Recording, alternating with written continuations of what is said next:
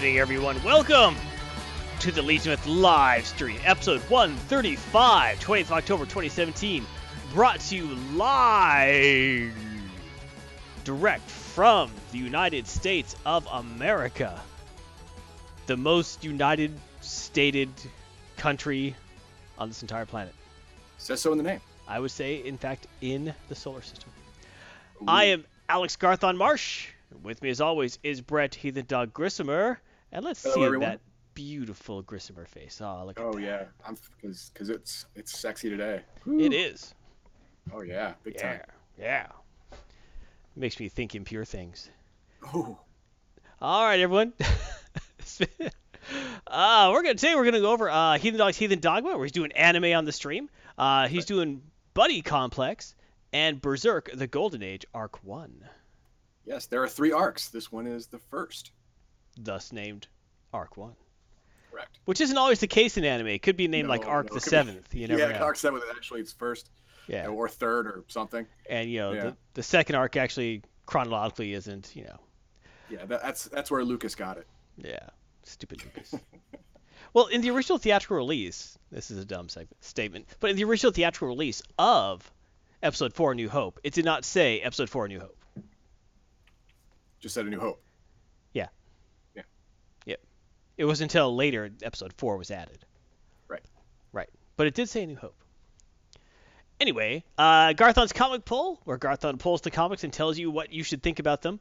We're doing U.S. Avengers number 11, Justice League of America number 17, and The Amazing Spider-Man number 790. Wow, they went really back to the old number system on that one, didn't Yes, legacy numbering systems. Yep. We'll talk about Marvel's current obsession with legacy when we get there.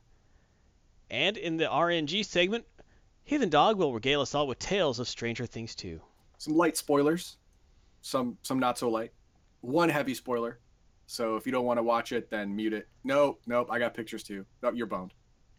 You know what? I don't think anything too spoilery, really, because you already know that like Eleven's coming back. You know that's happening. You know she's not dead or anything. You know there's like slugs and stuff. So yeah. You know they wear Ghostbusters outfits. Yes, we all know that. All right. You doing okay, Heathen Dog? I'm feeling a little under the weather, but I'll be all right. All right. Just make sure the meds keep you up until the end of the live stream. That's all I'm asking. Methamphetamines are a winner. I thought lewds. No, you want to be up. Got to be up. Oh, I thought you wanted Yeah. to even out. No, they haven't kicked in yet. So they're still a little low. All right. Well, we'll all wait for that then. And while we wait for that, let's talk about the disclaimer. The opinions expressed in this episode are solely the opinions of the individual host or commentator and are not Like- representative of the entire Legion Myth organization. Like the drug use? Yes. Yeah, okay. Good. Like the mythical drug use. While we make an effort to provide a family-friendly atmosphere, there may be occasionally use of foul or offensive language or concepts or innuendo or just outright lies. Thank you for your understanding and continued viewership or listenership if you're doing the audio version of this. The audio version, of course, is available through SoundCloud, iTunes, Google Play Music, and fine podcast aggregators everywhere. You can check us live every day on Twitch. You can check YouTube's for our recordings. You can check Reddit, where you can talk about things with us. On Facebook, go to the Facebook group. Got lots of stuff there. Check us at Twitter, at Legion Myth, through our Discord service, and also through our Steam group. Judge not, lest ye be judged.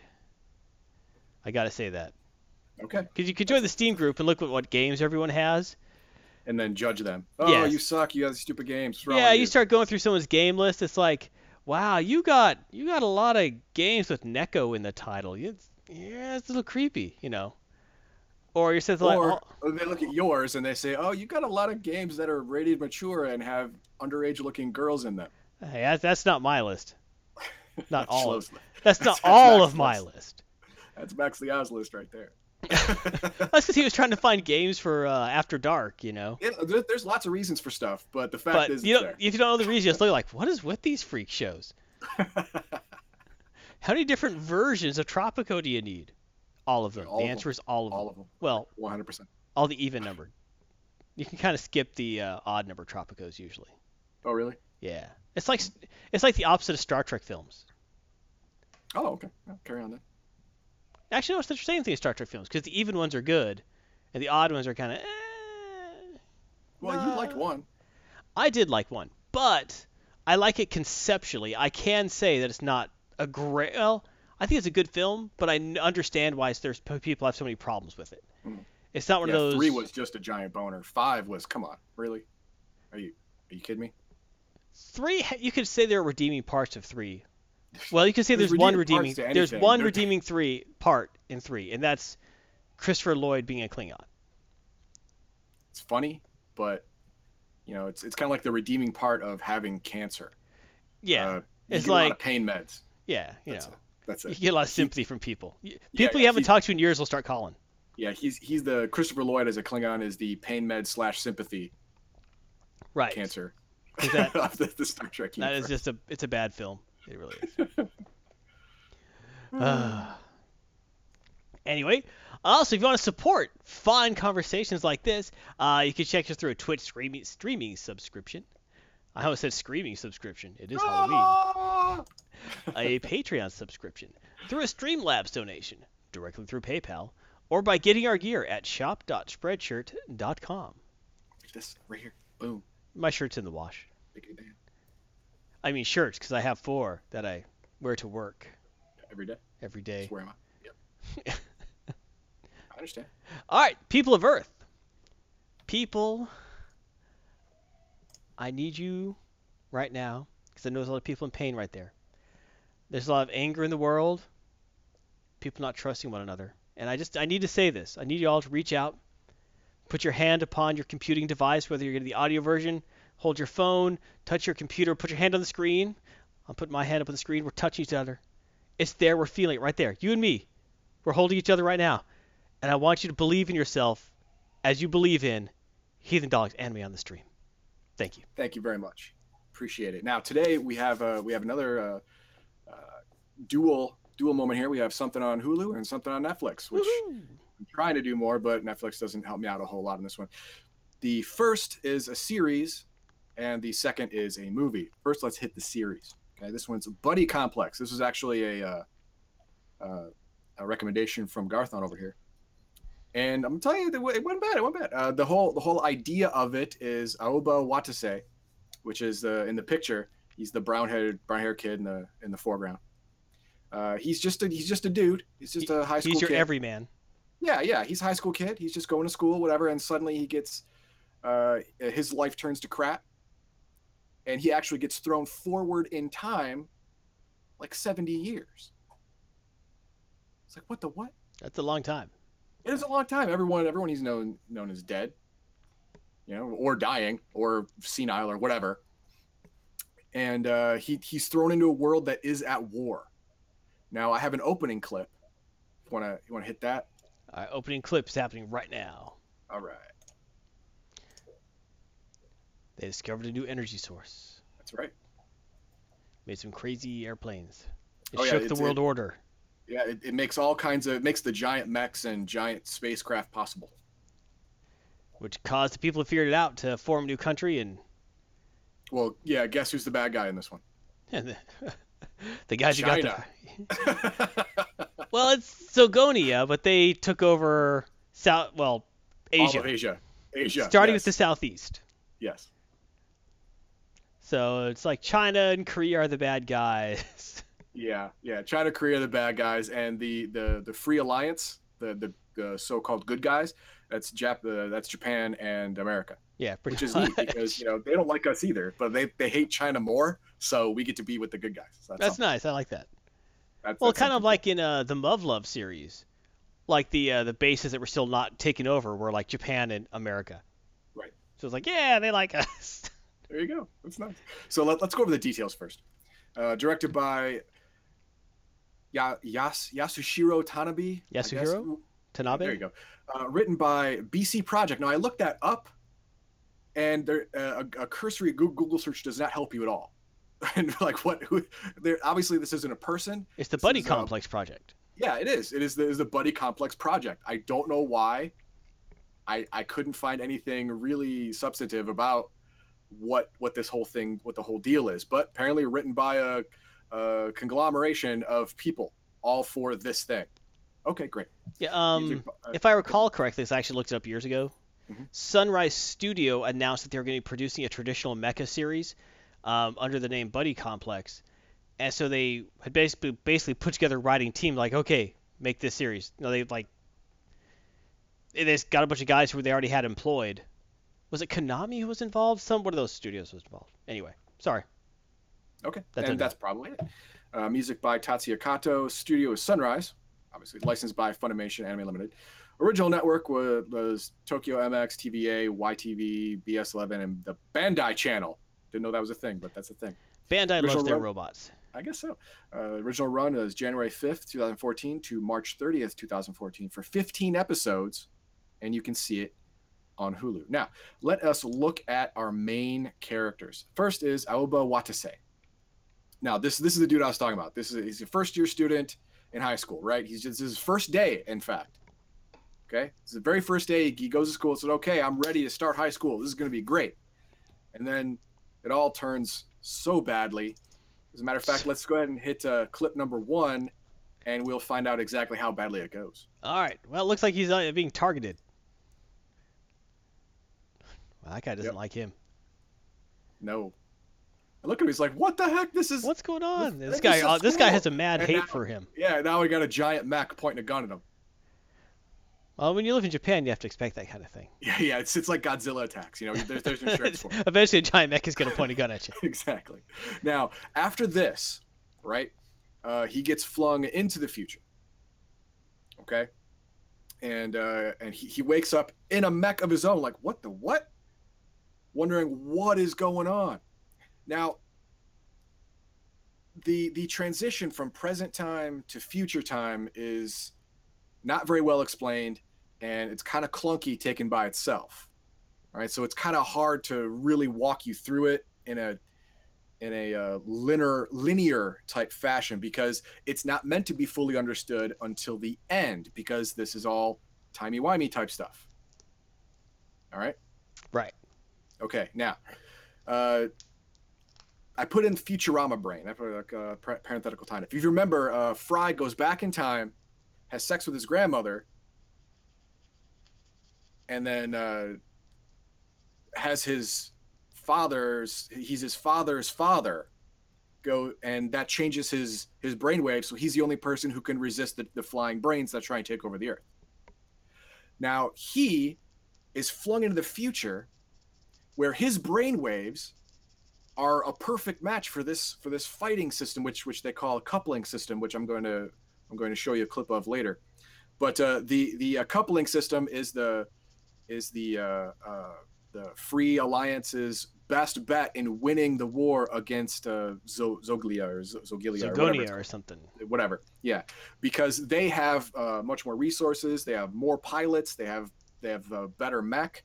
But with this coupling system, it makes the mech and the pilot so much better that they can have they can be outnumbered 10-1. It's not going to matter. A pilot with a coupling system is going to win. Okay, yeah, I want to show that clip. Let's go to clip number 2. This is going to introduce a new character, Dio. Now, Dio is a fighter in the future, whom Hina, which we'll get to later, like I said, I can't explain it in a linear fashion, told him that Dio is waiting for you, and then threw him into the future. And this is where he finds Dio. Go ahead and play it. I've already been playing. Oh, okay. They just linked. Now he feels like he's falling through the sky and into the water. This clip's a little long because they make the first coupling a cool little psychedelic type experience. Yeah, by coupling, they're able to unlock the potential of their mecha. And be faster and better and have force fields and stuff. It's not really explained well. I mean, I have a problem with the way they use this coupling system thing. But the idea is sound. The idea of it is that you hook up two pilots' brains, and they each share each other's processing power. So it makes their reactions and their observations known to each other. So it makes great teamwork, and you instinctively know the other person's field of vision, so it's harder for people to blindside you, stuff like that. I get it. I get it. That's cool. But meh. Okay. Now, go ahead to Dio. Let's look at Dio's deal. Okay, now he's an ace pilot for the Free Pact Alliance. Okay, this is Japan and the United States. They're gathered together, Free Pact Alliance. Now he's not a cool dude. Okay, he is a soldier. He is dedicated. He is no nonsense, and he really is pissed off that he has to be partners with this non-soldier kid who says he's from 70 years in the past. No one believes him, by the way. No one believes Aoba because that's stupid. Yeah, it's insane. Yeah, the only reason he's not locked up immediately is because he's a coupling prodigy. Now, because he showed up in a mech. He just appeared in a mech and could instantly couple with the only other pilot that they had. Now, the reason he's not thrown into the brig is because he is a genius coupler. Now, when I say genius is, it took Dio and other coupling pilots months and months of intensive training to alter their brain waves to match that of the machine interface, so they could link to the machine, and the machines could link them together. Well, Aoba he just walks in and his brain waves are perfect. They're a perfect match for the machine. That's why I said Futurama brain. Apparently, he's in the past. I don't know what happened, but he is a perfect match for the machine, so he can link with literally anyone. Which is unheard of, impossible. Absolutely impossible.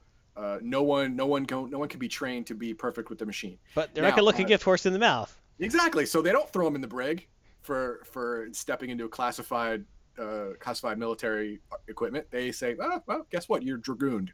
Guess what? You're drafted. Good job. Yeah, good job. Now, the reason that Dio is so stoic and so not personable at all is because he joined the army to protect his family and his friends, and he failed to do that. His family was trying to evacuate from a place that was getting bombarded, and he didn't get there in time. And when he finally did, he was ordered not to go in because it was certain death. And his mother died, and his sister got crippled. Dang. So he holds deep guilt for that, and his father blames him for that. Because dads in Japanese anime are blame you for whatever. That's gonna strain a relationship, I would think. Yes, it does.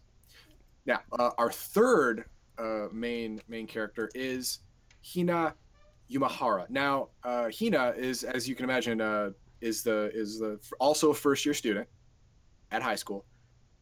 She was there when Aoba was attacked, and she is also a mech pilot from the future.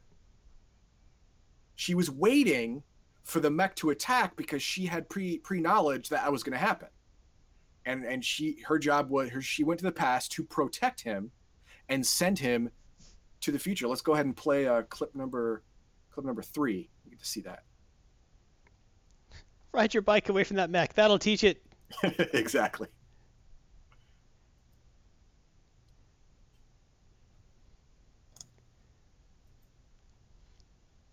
So he is shocked and shaken to see her in that thing. And then we skip to the future when he sees her, her for the first time. Right now, evil pilot guy is like, what? Why is that person? I can't believe it's her. Like, evil pilot guy from the future knows her. Yes. And then you see her in the future where she's a bad guy. Yeah, I mean, kill him. Like I said, it's all timey-wimey. I have a slide to explain it. The next slide's going to explain it. The next slide's going to explain it. We'll have to try and wait for that one.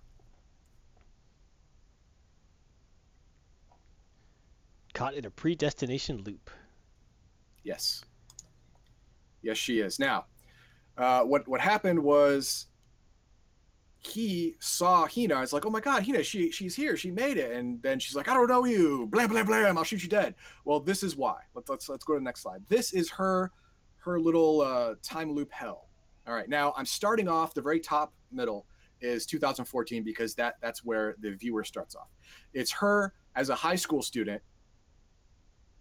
And she's waiting around Aoba to protect him from this mech pilot from the future because she knows it's going to happen. Now she saves him, and she finds the tear in time and space that this mech pilot fell through, and she and Aoba go through it because she knows he has to go to the future. And she says Dio is waiting. don't worry, everything's gonna be fine. I'm taking you to the future.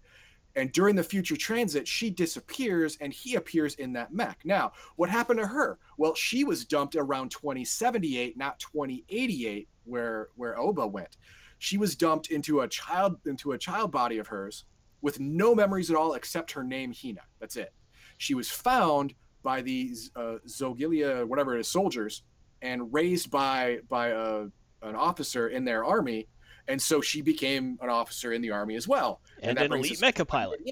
Exactly, an elite mech pilot. Well, throughout the trials and tribulations of the series, she believes, begins to believe that it was true that we did know each other in the past, and I did travel through time, and she finds out that yes, she wasn't really the daughter of this officer. She was a foundling. She was a war orphan.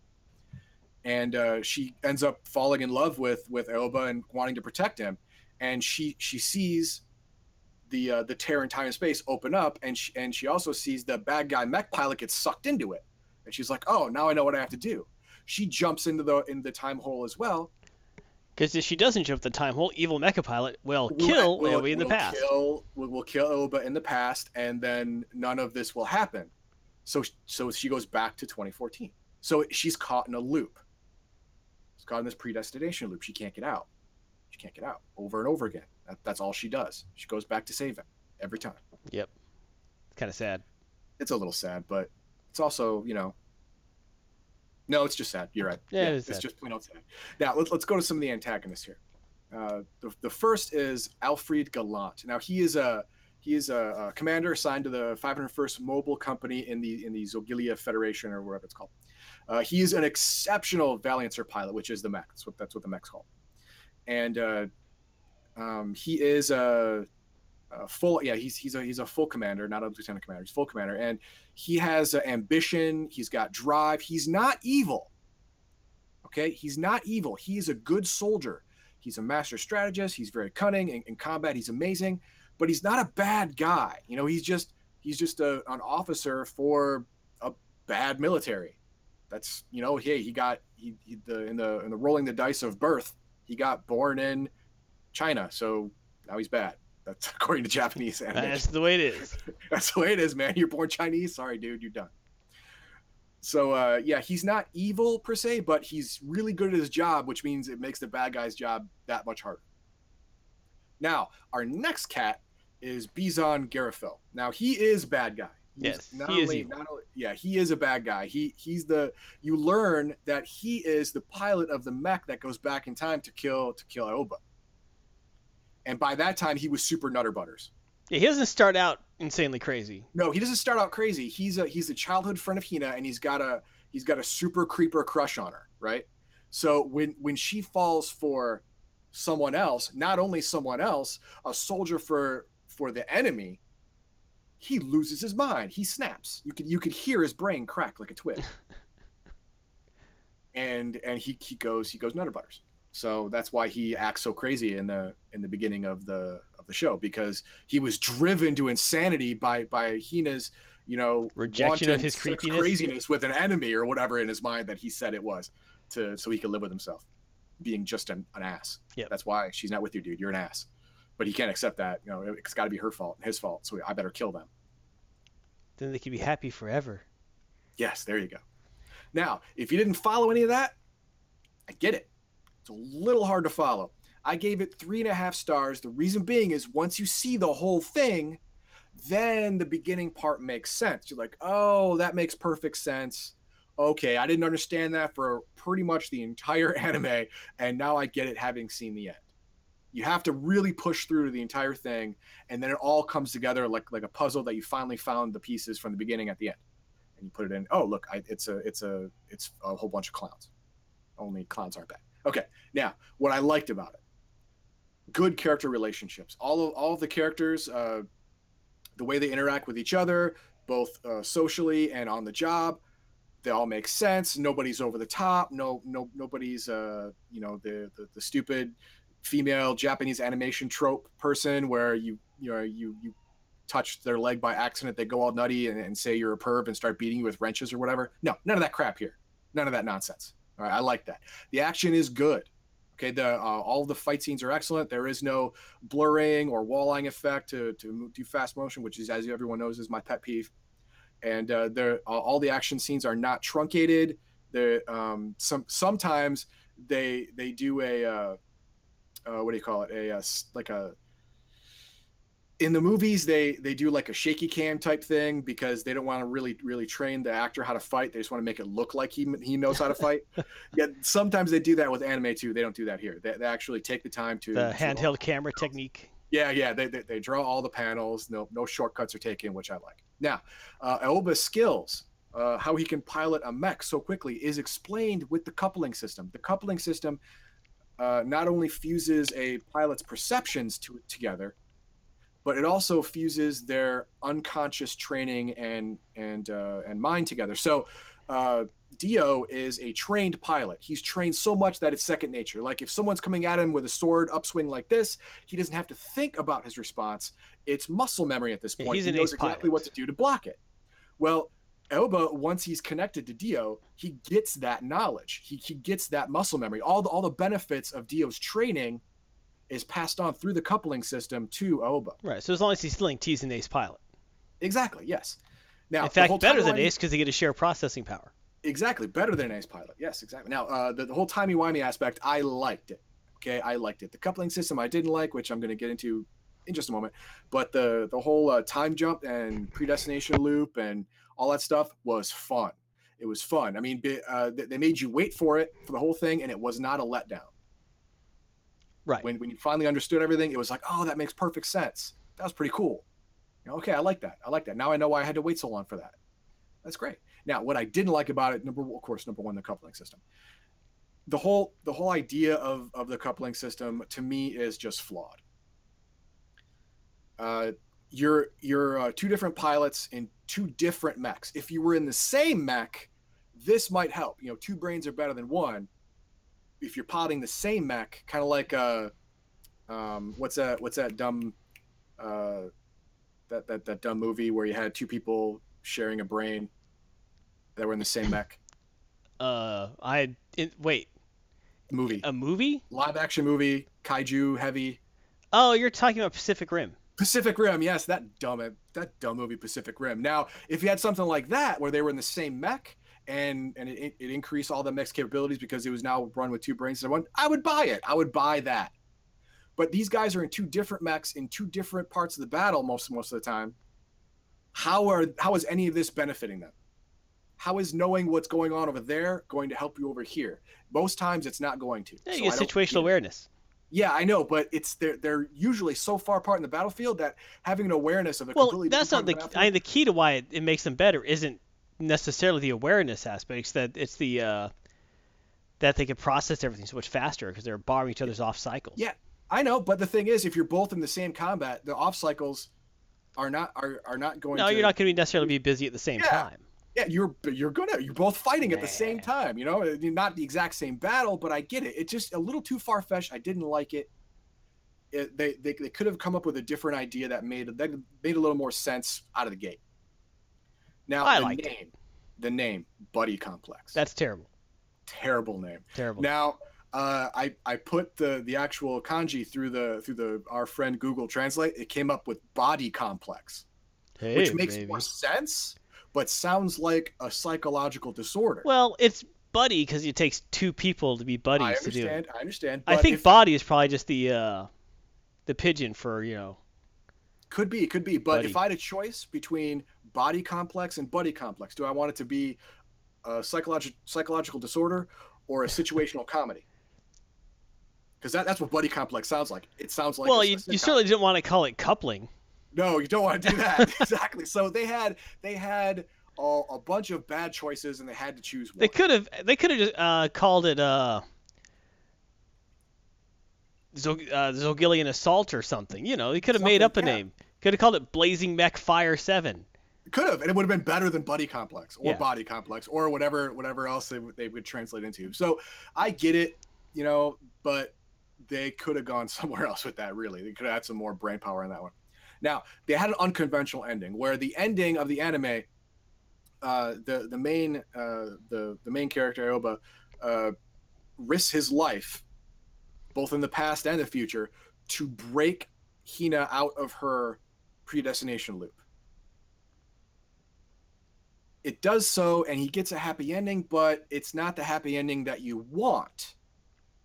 It's a happy ending that you get, which makes sense, but it's not what you're looking for. Like, you want them to be happily ever after. Happily ever after, they're going to be in love and have their future together. You want that to happen from them happily ever after, either in the now, which is the future, or back in the past. One or the other. You don't get that. No, you don't. You don't get that. So yes, unconventional ending. I didn't like it. They could have foregone that. They could have let us have a happy ending. Yes, a conventional happy ending would have been much better for this. No, Baldahar, we're not going to dignify that question. What? I didn't see it was a question. Oh, nice. Yeah, that's good. You had to see where that was going. Yeah. Okay. Now, my next anime is Berserk. Wait. Before we go to next, I recommended this one to you because I remembered liking it. I'd watched it a couple years ago, and I only watched it because I saw like an ad for it in some magazine for Buddy Complex, the new mecha, and I thought that is the dumbest name ever for a mech show. But for some reason, years later, when flipping through, stuff on, I think it was Funimation, I saw Buddy Complex and went, I remember that. I remember seeing that name as I watched it and went, oh, I actually like this. I wanted more episodes. But that's all you get. But you get 15 episodes. They really tied it up in a bow at the end. They did. I mean, I didn't like the ending, but it was a good ending. Right. It wasn't like the, everyone's happy ending. No. It wasn't a bad ending. It was technically a happy ending, but not the happy ending people want. Right. Anyway, let's go to Berserk, Golden Age Arc 1. Now, Berserk has a long history of anime and manga. Yes. And I was reading about it, and it said that these movies, the Golden Age Arc 1, 2, and 3, which is it's a trilogy, is a really good stepping on point for this really immersive world. I was like, well, that's good. I've never watched any of the anime or read any of the manga, so I'm stepping on. Let's step on together. I played a video game. There you go. See. Now, what this is about? This is a fantasy setting. Okay, this is a D&D type fantasy setting, so there's no magic. But it goes around the two main characters, Guts, which is the guy with the huge sword on the right. Yeah, and Griffin, which is the white-haired girly man on the left. Wait, that's a man? Yeah, that's a man. Yep. Sorry. Anyway. Okay. Okay, so the whole thing is that Guts gets drawn into Griffith's story. Griffith is he's a mercenary leader, and he's really good at his job, and he wants to get a kingdom of his own, and Guts is swept along in his wake, and it's pretty much their story. Before we get into that, let's go into the details.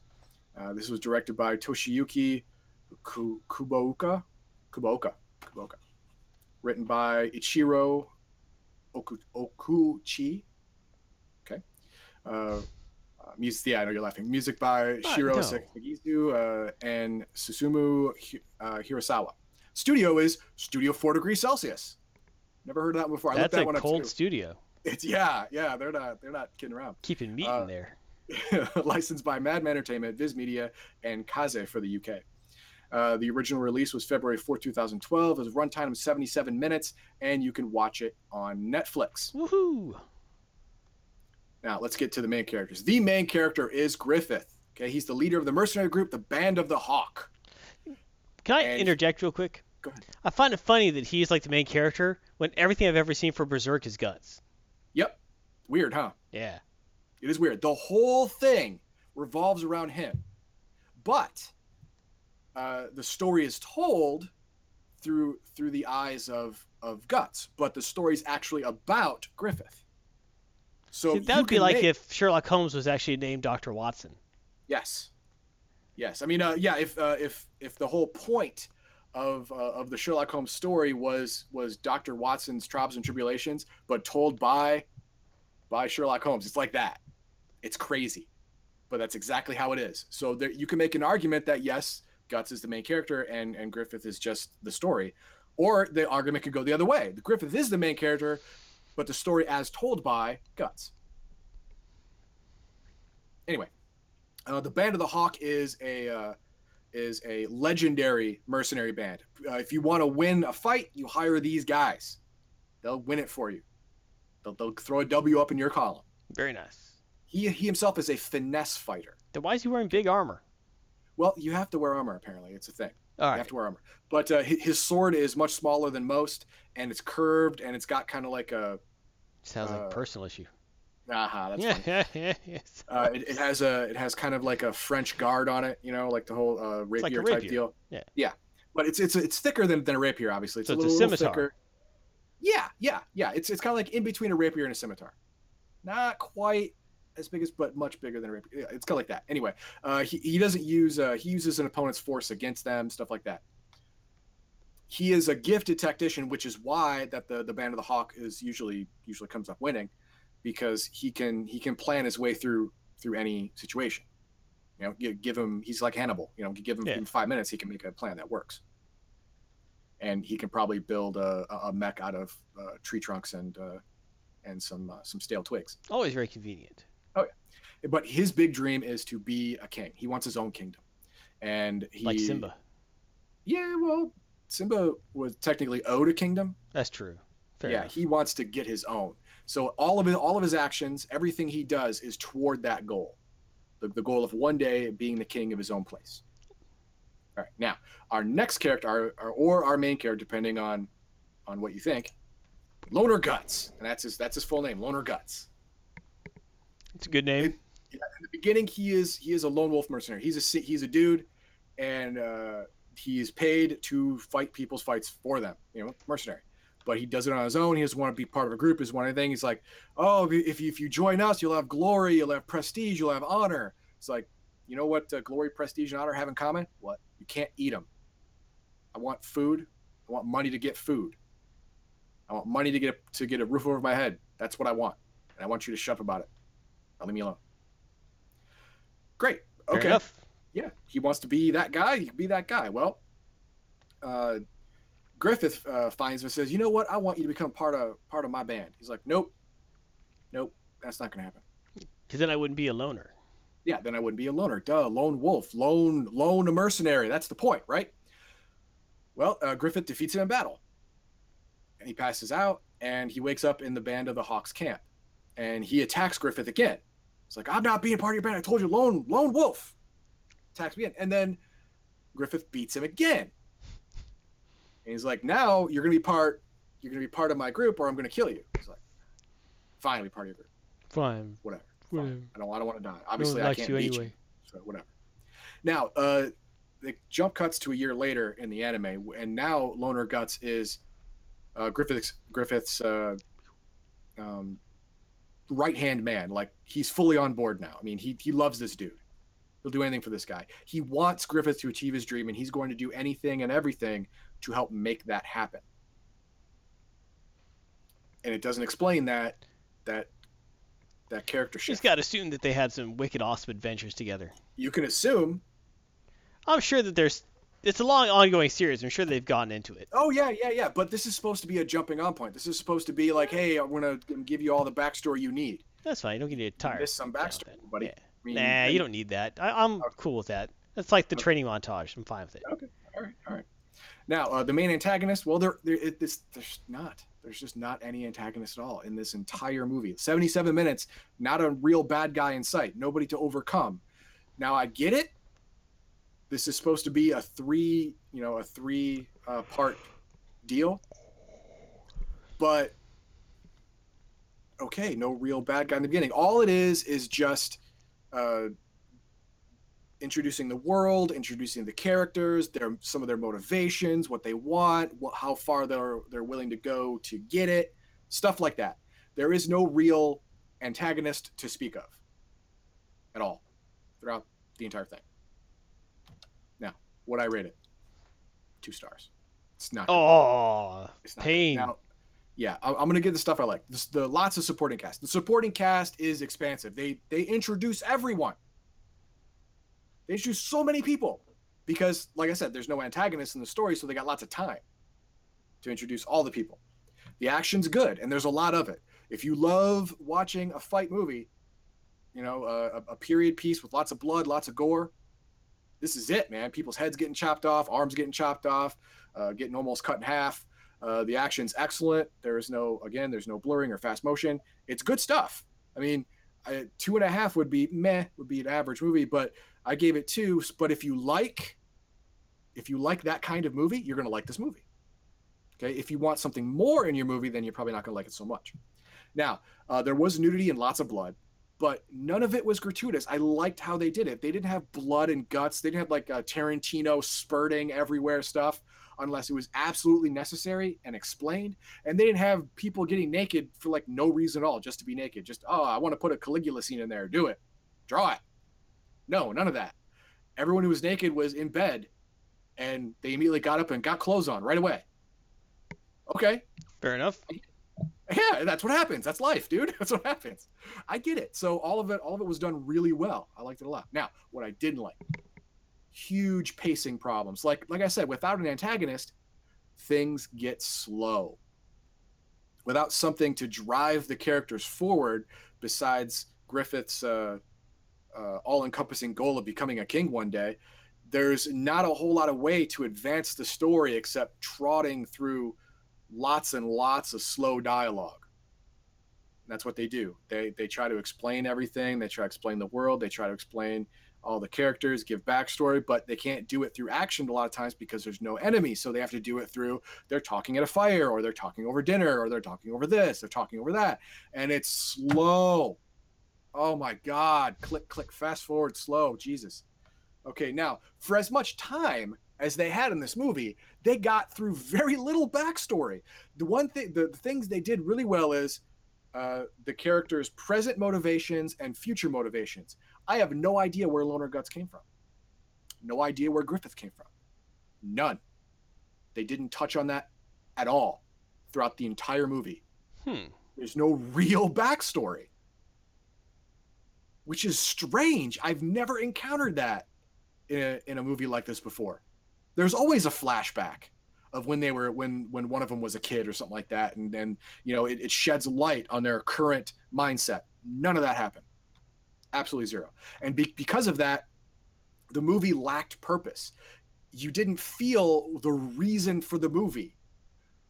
If they cut it down and made it a half hour and tacked it on to say part 2, it probably would have been better. It probably would have been better as a just label it as a preface to part 2.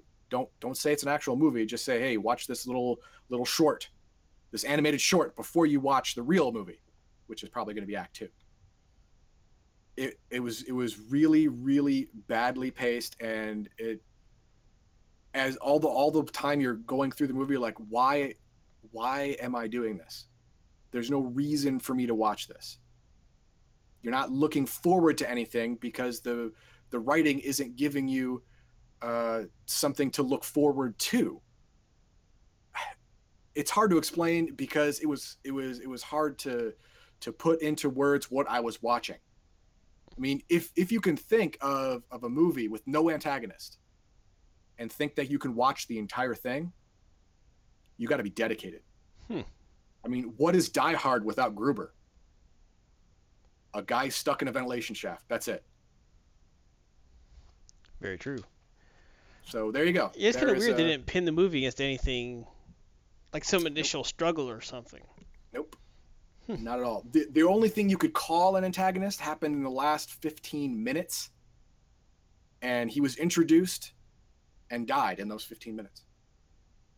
So they're really not much of a threat, really, I guess. Nope. That's why I didn't load him up there. I mean, there's no point. You can't call him an antagonist if he's only there for 15 minutes and then dies like a chump. Well, it's kind of sad. Yeah. But that's it. That's it for that. No, thank you very much, Heathen Dog. If you want more Heathen Dogma, you can always check out Heathen Dog on the YouTubes. His anime and RPG segments, his team-ups in Star Trek Online, and Secret World Legends with that Garthon cat. And I wanted to tell everyone that Halloween's coming up, and Secret War Legends has a special Halloween Sam Hain event, and Garth and I are going to do it. Are we? I thought we weren't high enough level. No, all you have to do is be level 10. All right, we're gonna do And we that. are. Yes, we are. 'Cause we're level 10. And that's coming out on Halloween morning. Oh, that'll be exciting. Mm-hmm. So we need to do that. All right. Also, you can check out past streams of Star Trek Online with the adventures of Buck Fats McCool, the most unhealthy officer in Starfleet. StarCraft 2, Darkest Dungeon, which he will never play again. Observer, the game which hated him. And Amnesia, the Dark Descent, and A Machine for Pigs. Thank you, Baldahar. Thank you, Baldhar. Both which will make you very uncomfortable, yet intrigued. It is. Oh, those creepy kids, dude. I still can't go with those creepy kids. Oh, And make sure to check out Heathen Dog streams Mondays and Thursdays at 12 noon Central, where he's currently doing Star Trek Online, The New Adventures of Buck Fast McCool. Baldhar says she should play Outlast. Oh, yeah. I wonder how much that is. I don't know. We shall see. But until then, thank you, Heathen Dog. You are very welcome. For now, we are going to go to Garthon's Comic Pull. Garthon has 3 books. He pulled them. He's going to read them. He did read them just then. All right. First up, U.S. Avengers number 11. Written by Al Ewing. Artist is Paco Diaz. Colors by Jesus Aburtov. And this cover is by David Nakayama. The cover's great because it lets you kind of know what's going on. Looks a lot like an Archie comic, but with a weird hyper-realistic person who is Cannonball stuck in there. Sam Guthrie, is he? Sam Guthrie. Yeah, it's part of Marvel Legacy, Marvel's new Legacy thing. Mini part is Cannonball Run, Part 1.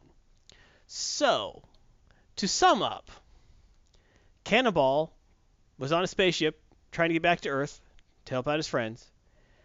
The ship was waylaid. It got blowed up because that's when the Earth was under a big shield from evil Hydra days. And all the millions of evil aliens out there, the Chitauri, saw a ship coming in and they blowed it up in deep space. Okay. He was picked up by some salvagers, because that's what they do. They saw a person and went, hey, we can make some money by selling this guy. And so they did that. And the guy who purchased him, a slave auction, I was like, I'm not really a slave. I shouldn't be purchased. Look, this is bad. Like, you shut up. But the guy who ended up purchasing him was a strange-looking character. Looked like an earthling, human, older, white, mustache, 1950s sweater jacket, or cardigan. And he ended up taking him into what looked like a quaint 1950s town, which was very strange. I think so, yes. But he told him it was Glenbrook. He told him his name was Howard Mason. Took him to the town of Glenbrook. And it wasn't too long being at Glenbrook. Well, he's told he's going to be their new school teacher. He's like, I don't really know much about teaching. He's like, oh, who better to teach about Earth than a human from Earth? And then sounds legit. Yeah, and then he's interrupted by a red-headed teenager who says, and this is America, isn't it? Where the old guy immediately first, oh, Your Majesty, I'm sorry, I didn't mean to. It's like, and he's like, whispers, get into character or I will have you killed. And then Austin Mr. Mason's like, what are you doing here, Redwood? Sent for my daughter again? I'll not have it, good Nick. Get away from me. All starts going like this character. It says, hi, I'm Richie Redwood. I'm the America's typical teenager. What's your name, friend? So pretty soon they set up the Archie situation, where he's stuck in Glenwood, which, it's Glen is like a dale, it's like Riverdale, but Glenwood. Got it. Got it. Yeah. Richie Redwood is obviously, Archie. There's, he has Ursula with the black hair, who's the rich girl in town. Basically, you got the whole Archie setup. Got you.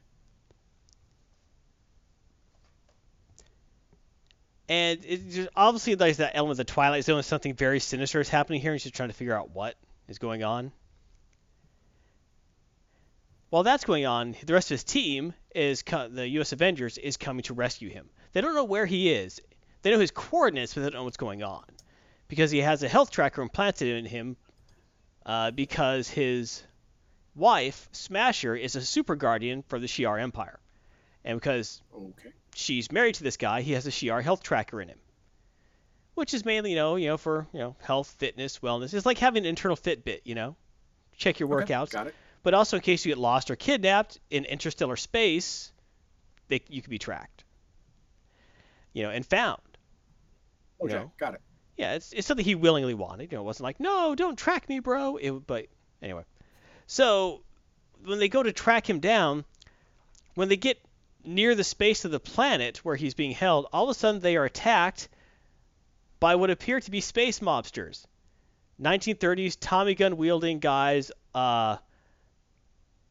flying 1930s Cadillacs through space. Okay. It has a very much of a, Star Trek piece of the action vibe.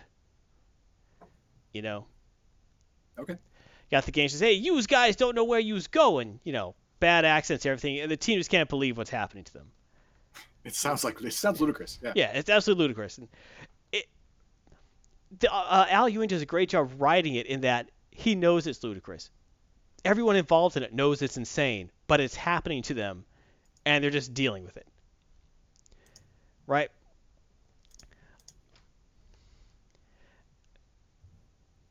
Okay. So they go back to the town. Poor Cannonball is now in like a 1950s professor outfit with patches on the sleeves, the whole gig.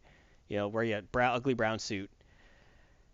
And he's told, hey, he's got to be a teacher, teach about everything. And he's like, you know what? I'm not going to do this. I don't have to put up with this crap, and I'm going to leave.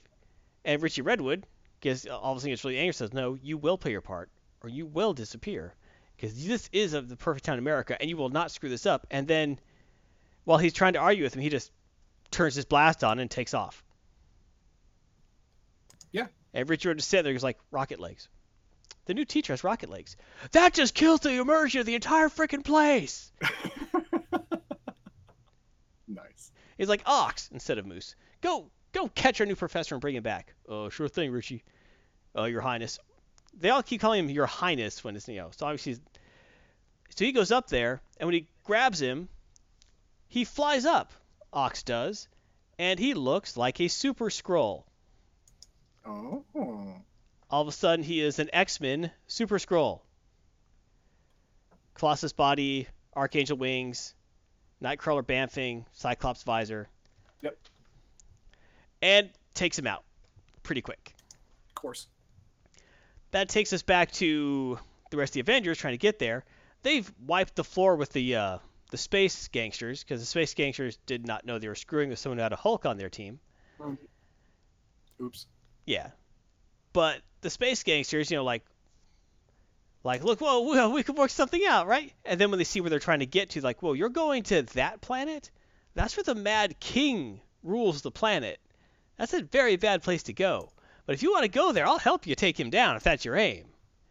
They got one of your friends? I'll help you bust him out. Oh, that guy's crazy.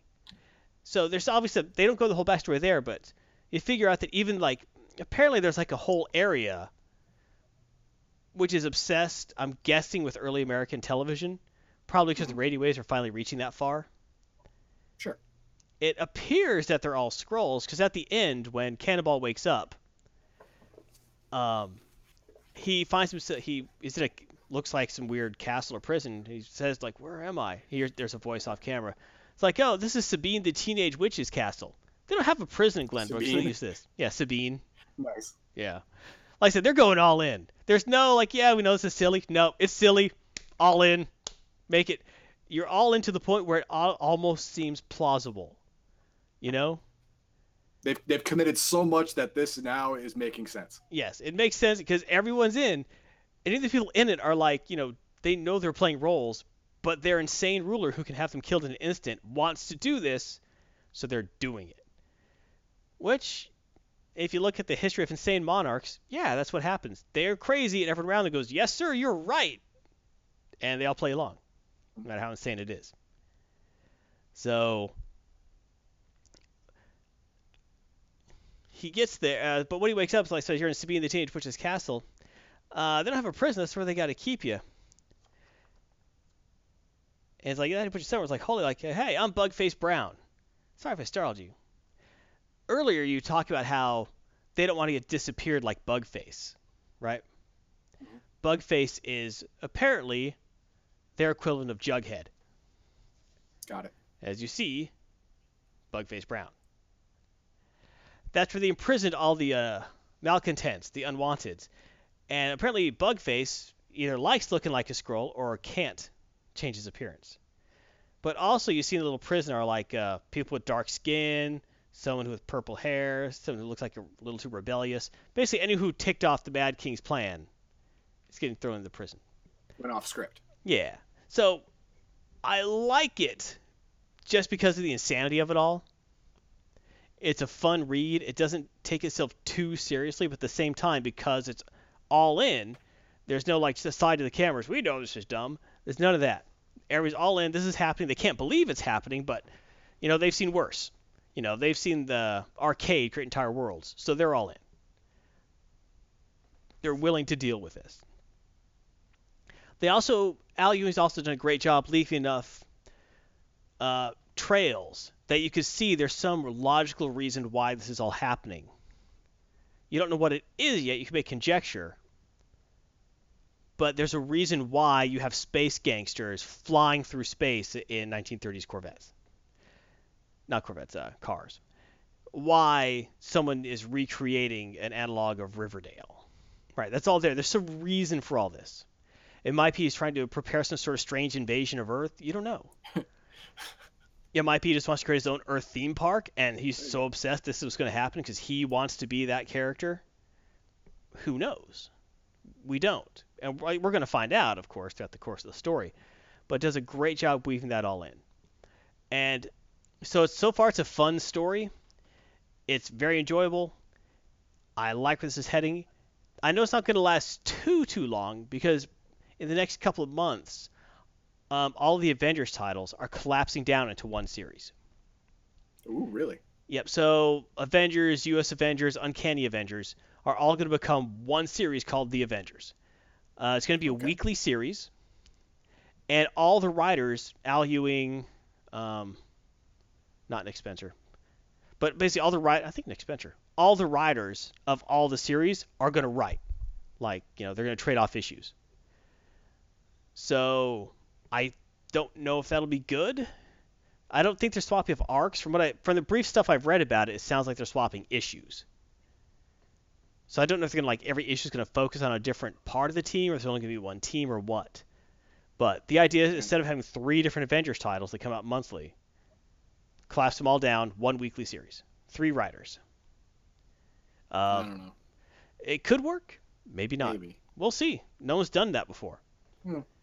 And it's going to go back to its legacy numbers. So it's going to be on like 600 something, maybe 700 something, maybe 800. I don't remember. But final star rating for U.S. Avengers, number 11. I enjoyed it. Nice plot hooks. The art was really solid. I love Paco Diaz's art. I love Al Ewing's writing. I'm gonna give it 3.5. Not quite 4. I really did enjoy it. It was just, I love the insanity of it, but it's kind of a little too much.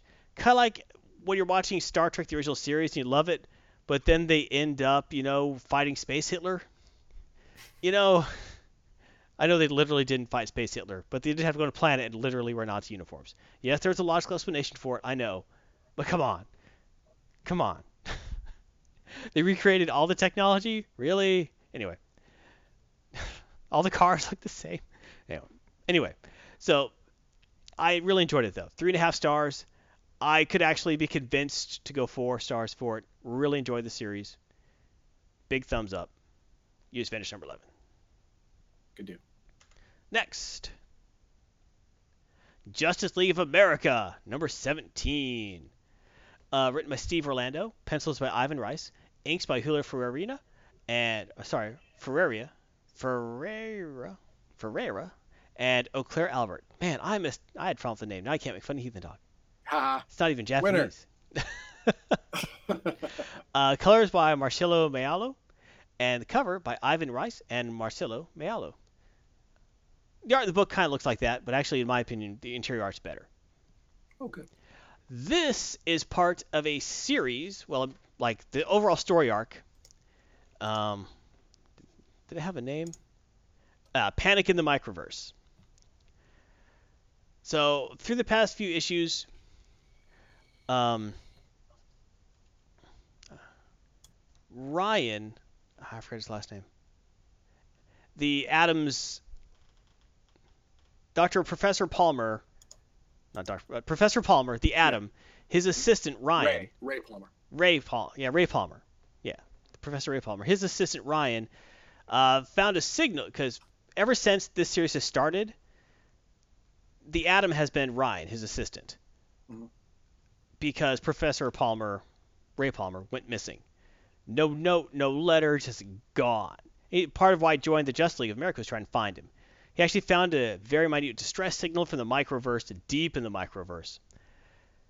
And he went to go get him, go find him. Yeah. This led to a wide-spanning adventure in the microverse where they found there's something destroying reality at the microverse level. And it's going to expand to destroy all of reality. Not great. They don't know why, but he sees all this destruction being caused, and he starts finding out. When he tracks down the signal from the belt, he doesn't find Professor Palmer, he finds this dude. Right? He's like, hey, dude, what are you doing? He calls himself Aaron. He says, hey, I'm a friend of Professor Palmer. I'm a fellow scientist. He and I are trying to find out what's causing the destruction of the microverse. He's like, why do you have that belt? Because we built it together. So I could go with it. I was like, oh, that makes sense. It does. The guy, and so they start going over there helping people. They find someone else who's actually could teleport. Like, oh, that's sweet. And Aaron's like, shouldn't trust that chick. She's dangerous. I want to be. Okay. But long story arc. Eventually, the Justice League ends up going after Ryan. It's like, hey, why'd you ditch us? And he's all like, well, this wasn't your problem. It's like, no, it's a Justice League problem. We're here to help you. You don't do this by yourself. You're not in trouble. We just want to help. He's like, oh, you guys are great. He's like, yeah, we are great. Now don't be a jerk. Let's go. Thanks for forgetting that. Thanks for, Idiot. Batman's like, yeah, I'm Batman. I'm Batman. I am great. I know. Muscle rich. How'd you get to the microverse? Didn't I just say I was Batman? Why are you asking these questions? I bought the microverse. I moved in. I'm the opposite of Spider-Man. I'm actually a good businessman. I keep my social life straight. I don't deal with chicks. They're only trouble. We both got dead parents.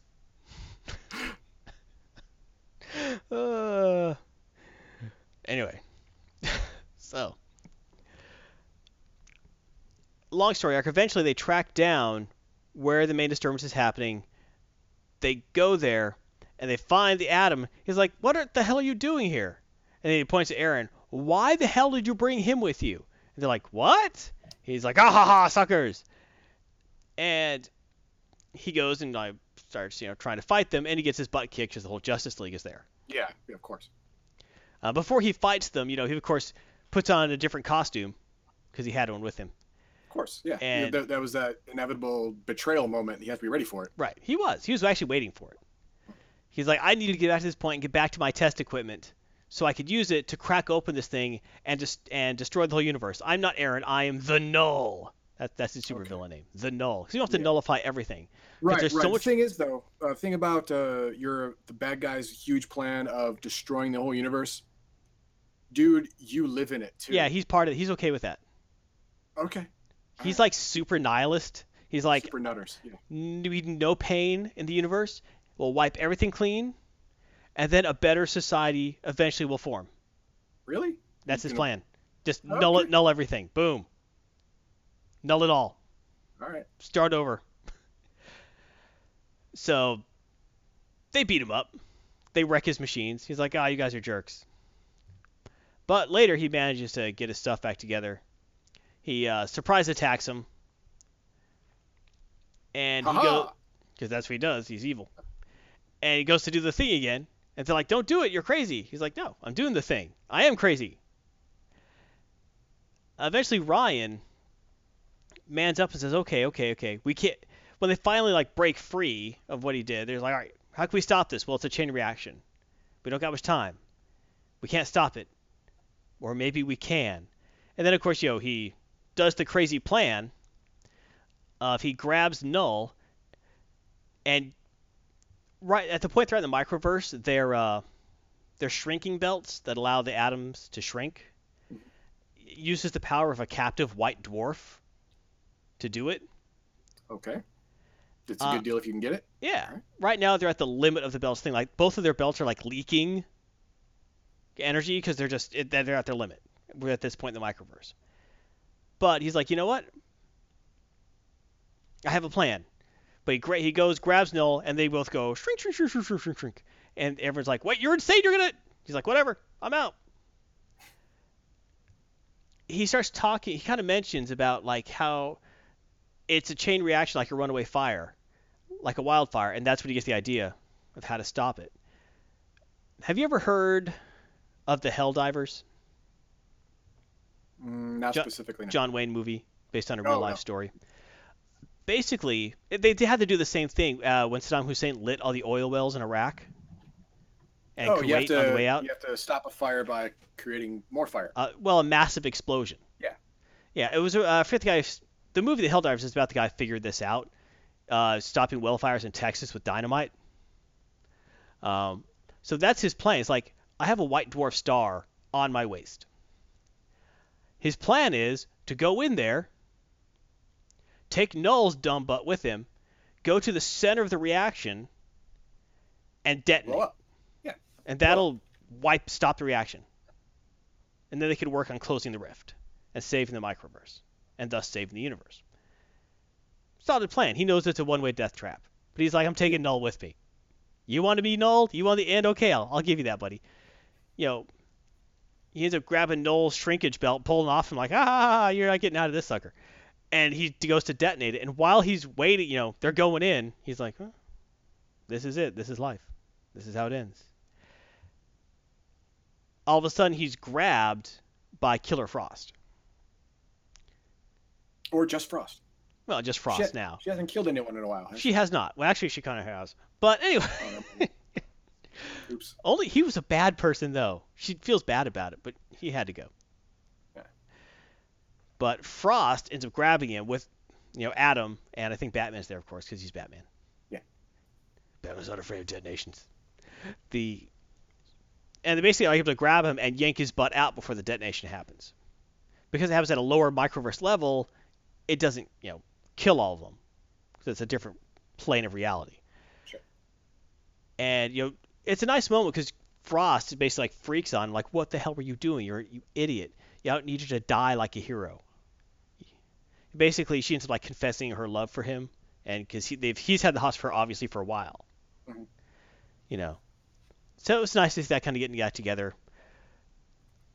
In the end, the Atom, Ray Palmer, says, okay, well, I'm going to stay here and fix this place. And Ryan's like, you got to come back. You're the Atom. You need to be on the team. And Adam looks like, don't you understand what you just did? You were able to do what I couldn't. I couldn't figure that out. I look at everything as a scientific issue. You reacted like a hero. I didn't think to do that. You are a better Atom than I am. Just being here, finding me, shows that. You deserve to be the Atom, not me. And so after that, he officially is the Atom. And it was a really nice moment the way it was laid out. Steve Erline did a great job writing that. Overall, for this whole Panic in the Microverse arc, I wasn't the biggest fan of it. I thought the ending was really nice, though. Tied all the loose ends, explained everything real nicely.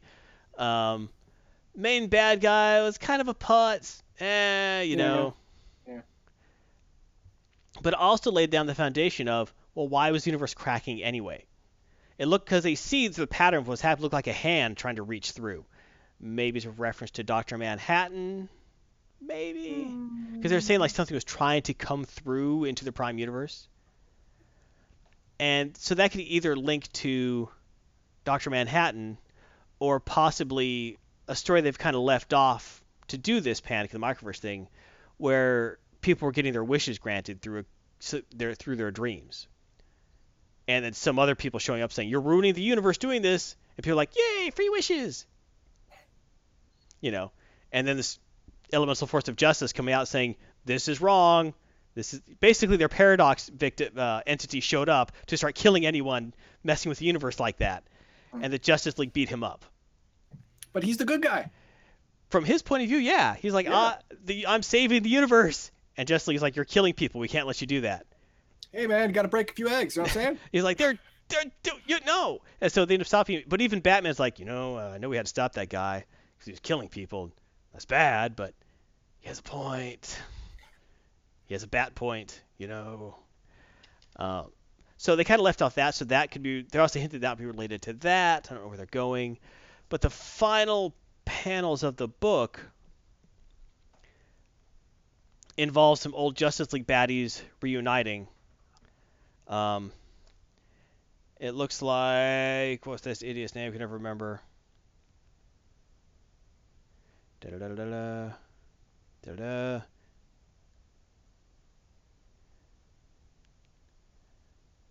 cares what that guy's name is? I don't know. But some dude I don't really recognize ends up teaming up with Prometheus, who was the DC villain Prometheus, right, who was banished to the Ghost Dimension. But they're going to get him out of there, and he's going to beat up the Justice League, apparently. So, a real obvious dun at the end of that. But, who cares? Overall, I liked this issue a lot. The art was pretty solid, especially because there are a lot of weird things going on that are kind of hard to explain, so you need to sum it up visually as to why this is happening.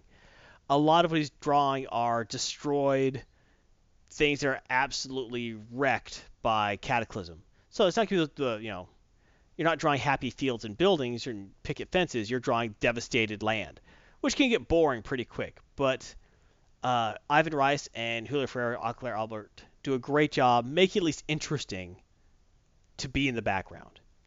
It does its job. Okay. Great job showing characters. Everything's on model. I really, really enjoyed his art.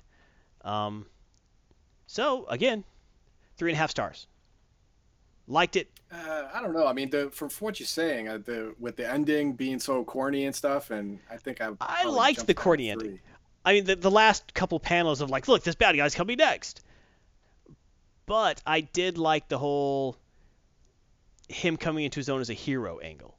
I did like that. I did like that Frost finally had the motivation to finally like open up herself up to someone.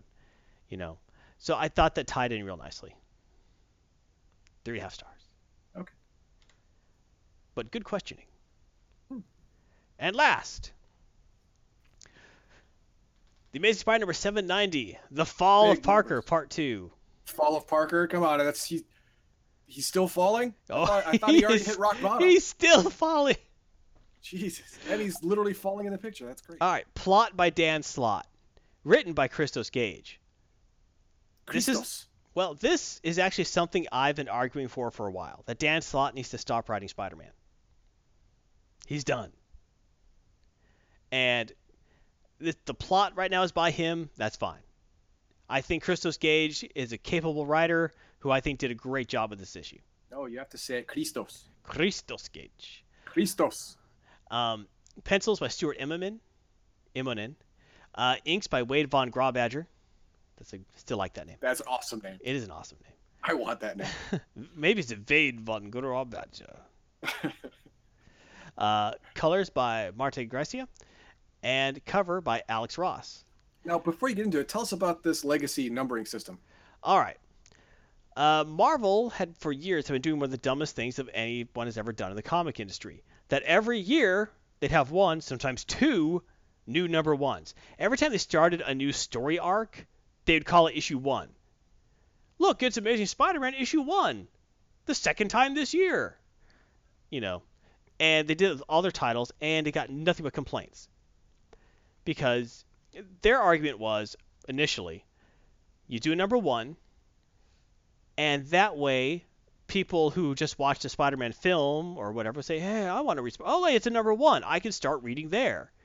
And somewhat true, I guess.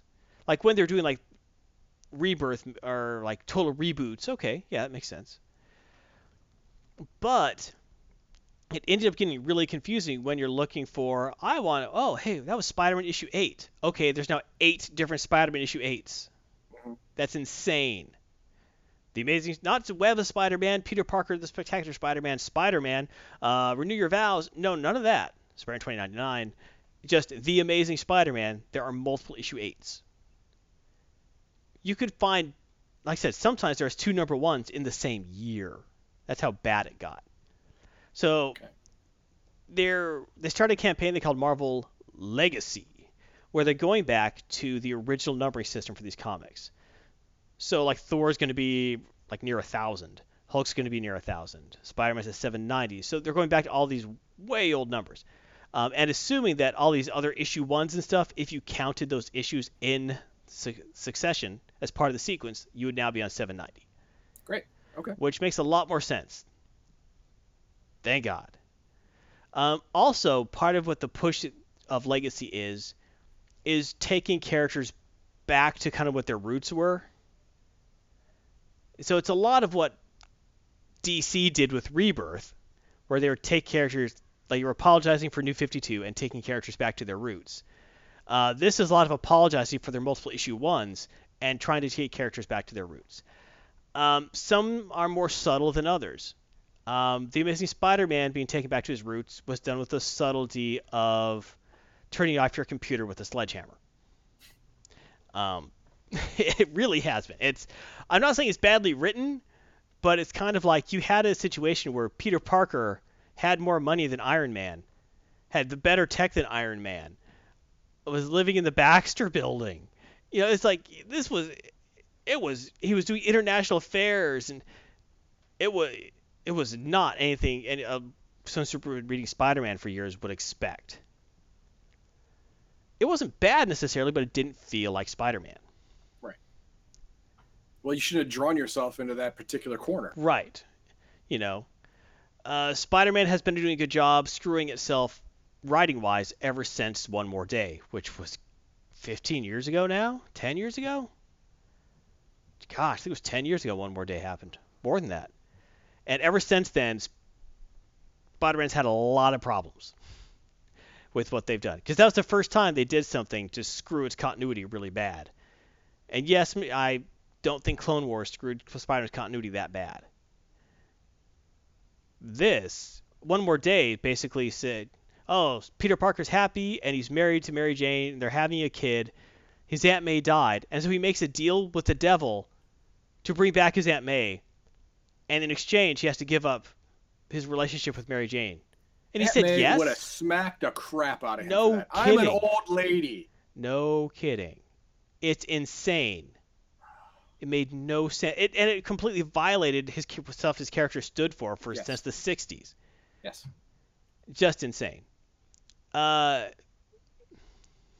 ever since then, because that was an attempt to get Spider-Man back to his roots by getting rid of all the stuff fans actually liked. So, but anyway, they're again taking Spider-Man back to his roots without any hocus pocus or deals with the devil.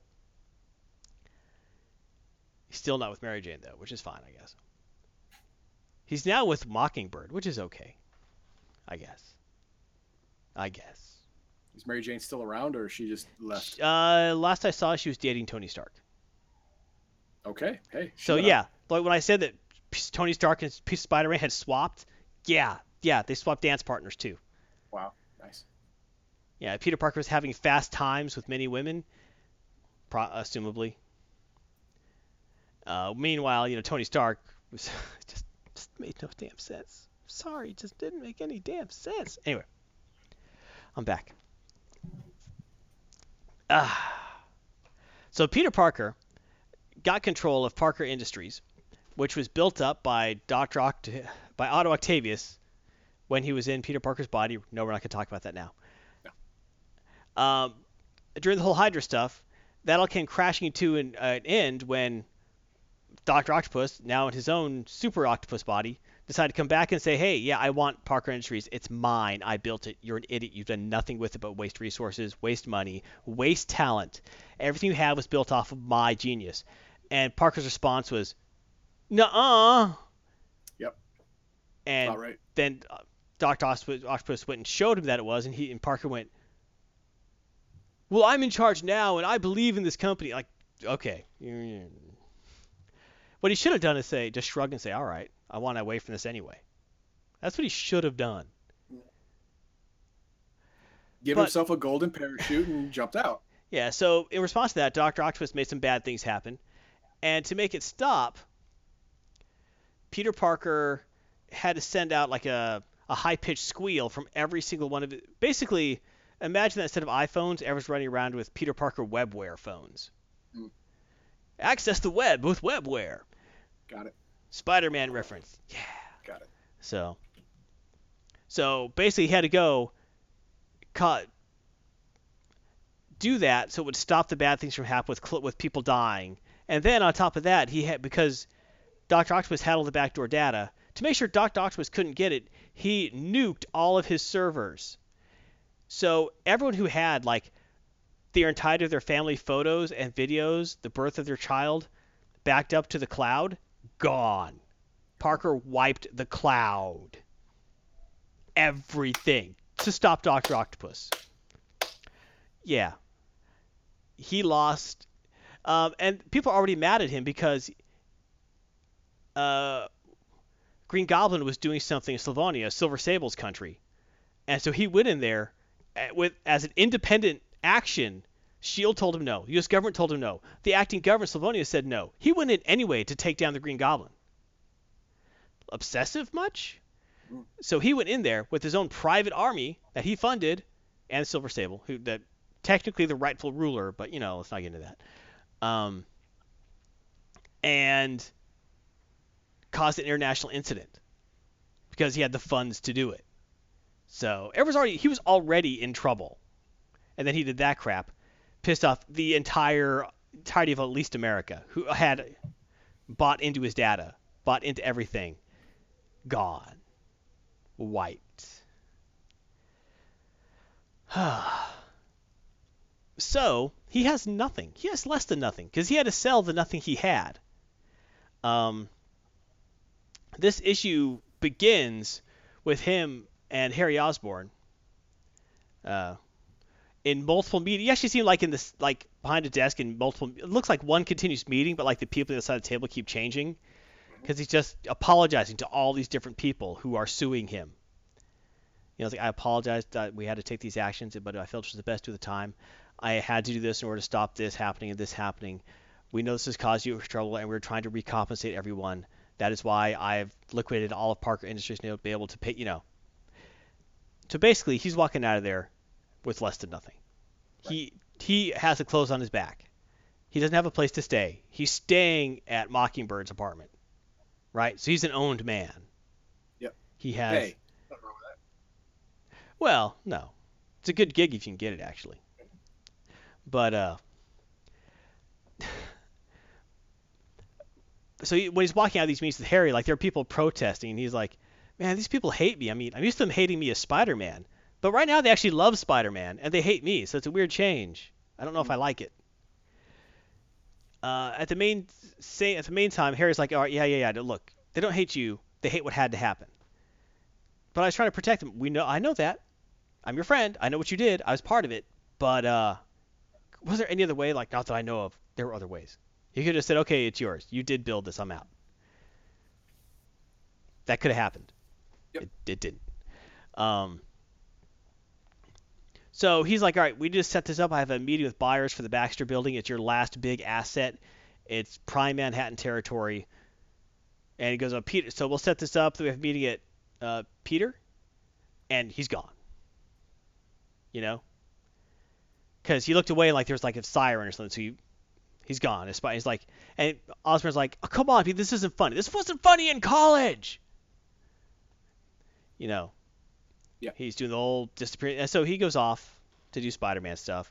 And he feels pretty good about it. He's helping people, signing some autographs, calming down. While that's going on, one of Parker Industries' ex-employees, um, who was a reformed villain who worked heavily with sound. Um, what was his name? Clash. I thought he only had one hand. No, you're thinking of Claw. Clay. Oh yeah, Claw. That's it. That's it. Yeah. Yeah. Right. Clash was a semi-recent Spider-Man villain. They gave him a retcon backstory where he knew Parker in college, and basically like, anyway, it doesn't matter. He ended up becoming a supervillain using sound waves, but he was kind of like a reluctant villain in a way. Like he only did it because he needed the money to help someone type stuff. And then Spider-Man was in his way. He became obsessed with fighting Spider-Man. Then after he got beaten up a few times, and Spider-Man, basically like said, hey, I know you're not really a bad guy, and you're a genius. Look at this tech you're making. This is genius level stuff. You should really work on that, And then when he got out of prison, he helped get him a job in Parker Industries because he owned the company.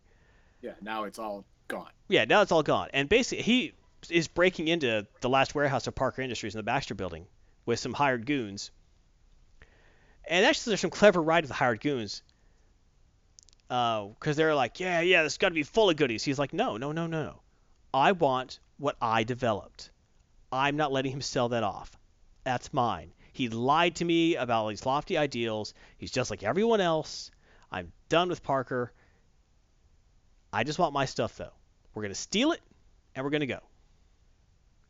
And, of course, when they get in there, the goon's like, oh, let's steal this, too. He's like, no, don't you understand what evil mastermind means? You listen to me. You are the goons. I'm the evil mastermind. You don't get to start taking stuff. You follow the plan. So, while this is all going on, Johnny Storm finds out that the Baxter Building is getting sold.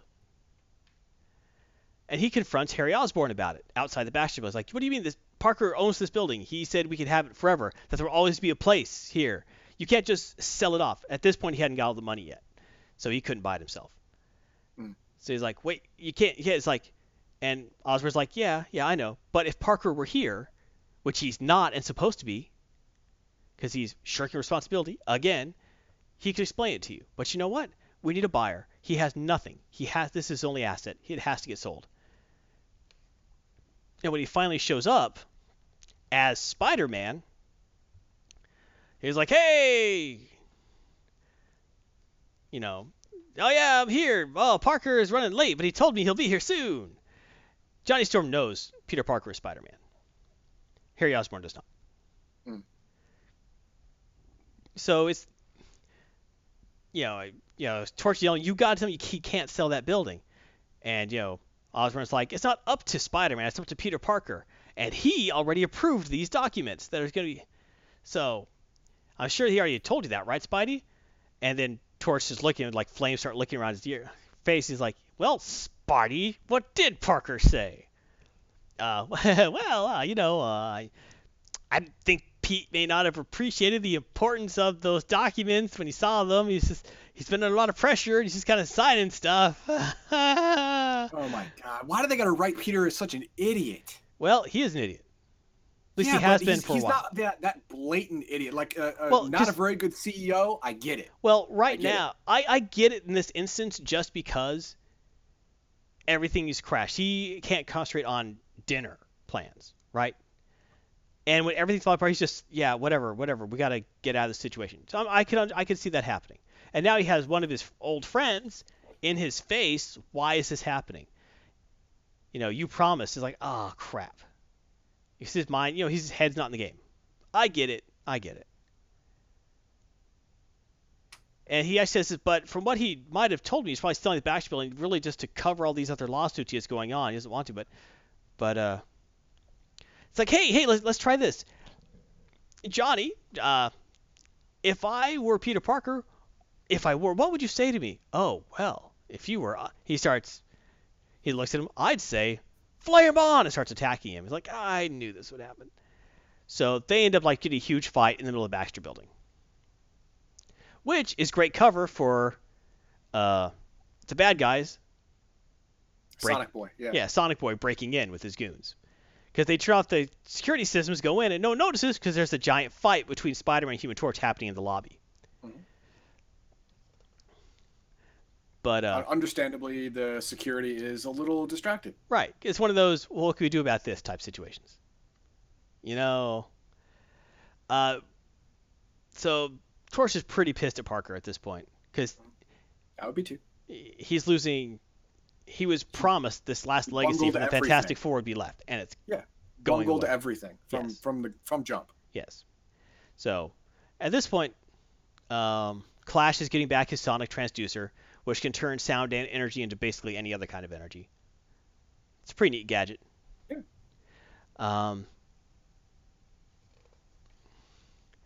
But while this is happening,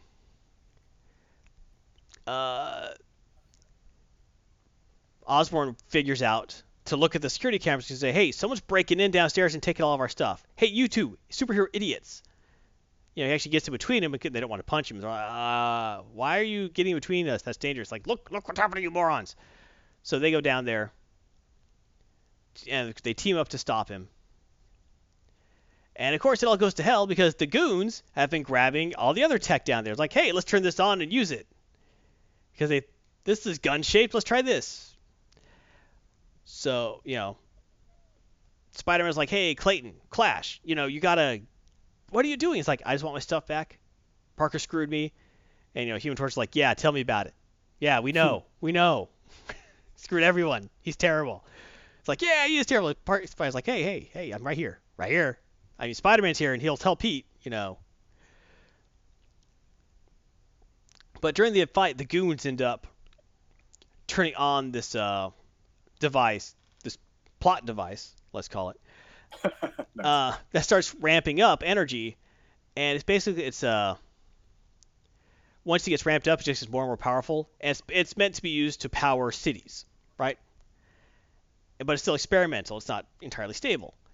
And the way it's ramping up, because it's not hooked to anything to ramp it down, it's going to overload and explode and take out the whole city block, if not more. Great. But, so, they of course figure out a plan where Clash uses his sonic powers to create basically should create a frequency inverse to the frequency the thing is ramping up. Cancel it out, right? Yeah, to cancel it out. At the same time, the Human Torch has to weld it in place in just the right spots, while Spidey goes in there, opens up the tech, and lets it and safely bleeds it off. Right? Okay. So they all team up to do this because Clayton, aka Clash, is not really a bad guy. Yeah, he's not a bad guy. He just wants his stuff back, and Parker screwed him. Right. As they said in Wreck-It Ralph, just because you're a bad guy doesn't mean you're a bad guy. Mm-hmm. Thanks, Satan. So they do that. They super heroically get it. And like, oh, the goons are running. So the Spider-Man just webs them up. All right, okay. And Human Torch starts taking care of the flames because he can just absorb them. So he starts getting rid of the fire. Like, all right, we got this down. Now where's Clash? He nullified his sound and walked out. Of course. Because he can do that. So they didn't even hear him leave. Like, damn it. Human Torch's like, yeah, I'm a little calmed down. Okay, I guess you're in a rough spot. Sorry, I kind of blew up at you, But Osborn's looking around like, what the hell? This is all destroyed. Everything's ruined. It's like, well, Clayton took his creation and left, and I'm not going to chase him down for that. I don't even know. I don't know if I could. And I was just like, you don't mind. Peter Parker certainly held us in mind. I'm the one who cares things happening. You know what?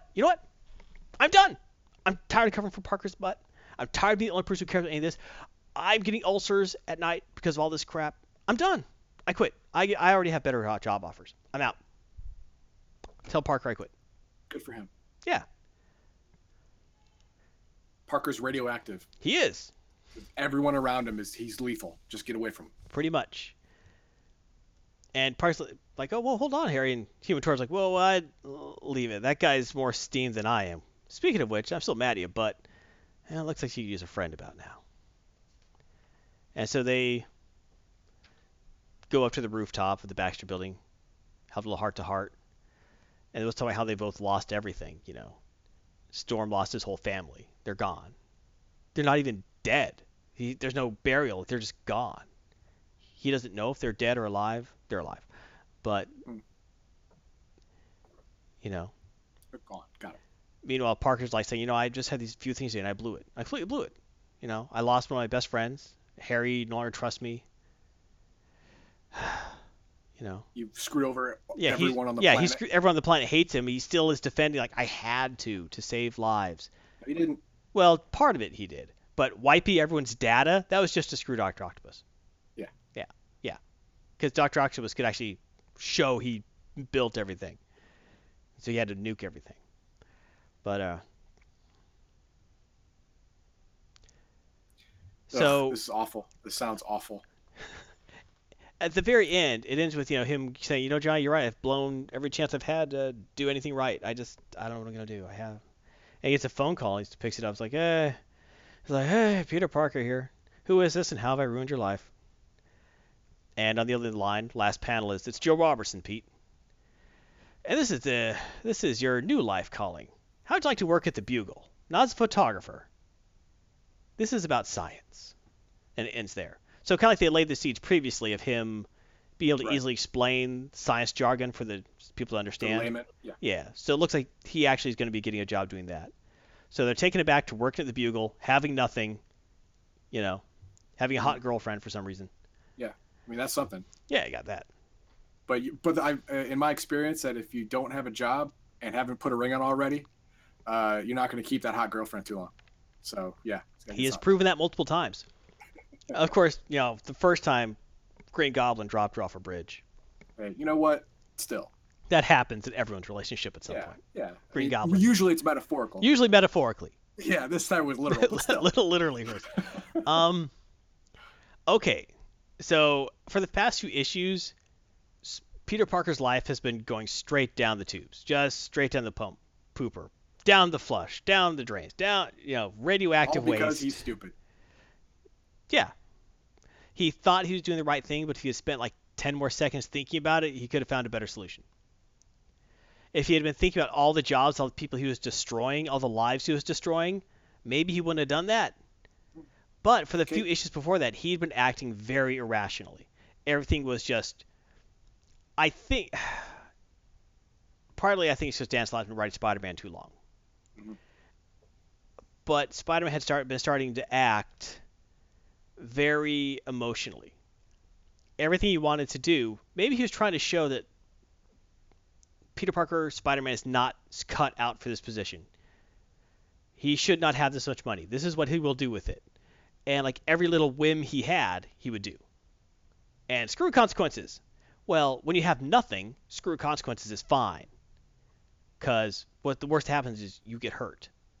No one around you is going to. You have nothing. You are not supporting them. They are supporting you. But once everyone's relying on you, you cannot do that anymore. It's kind of like the argument of why in Star Trek the captain of the ship should not be the one going on away team missions.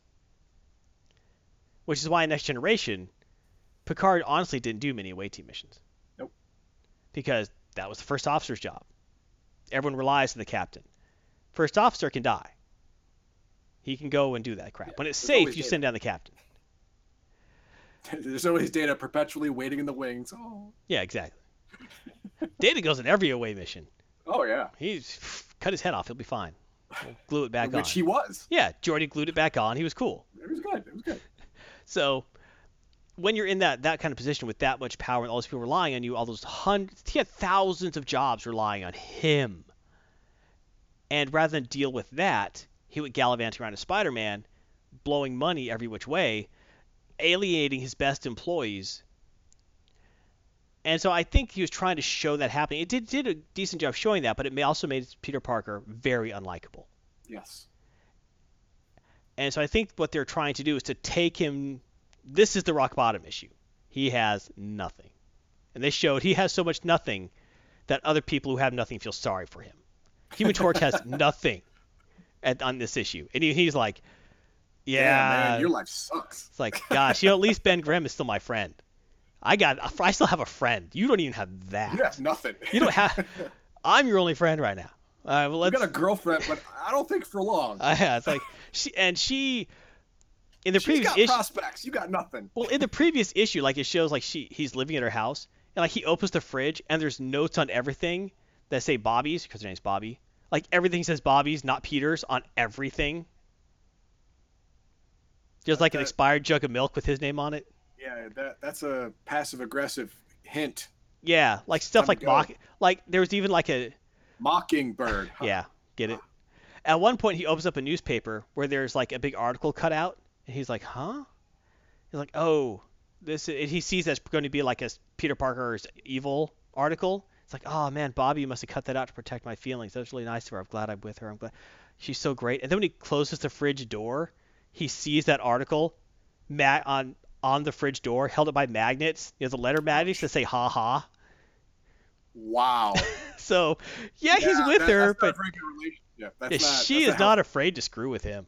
No. She no. knows who has the power in that relationship. Yeah, he's down and she's just kicking and kicking. The one who kicking. the one who could afford to pay the power bill is the one with the power in that relationship. He could do nothing.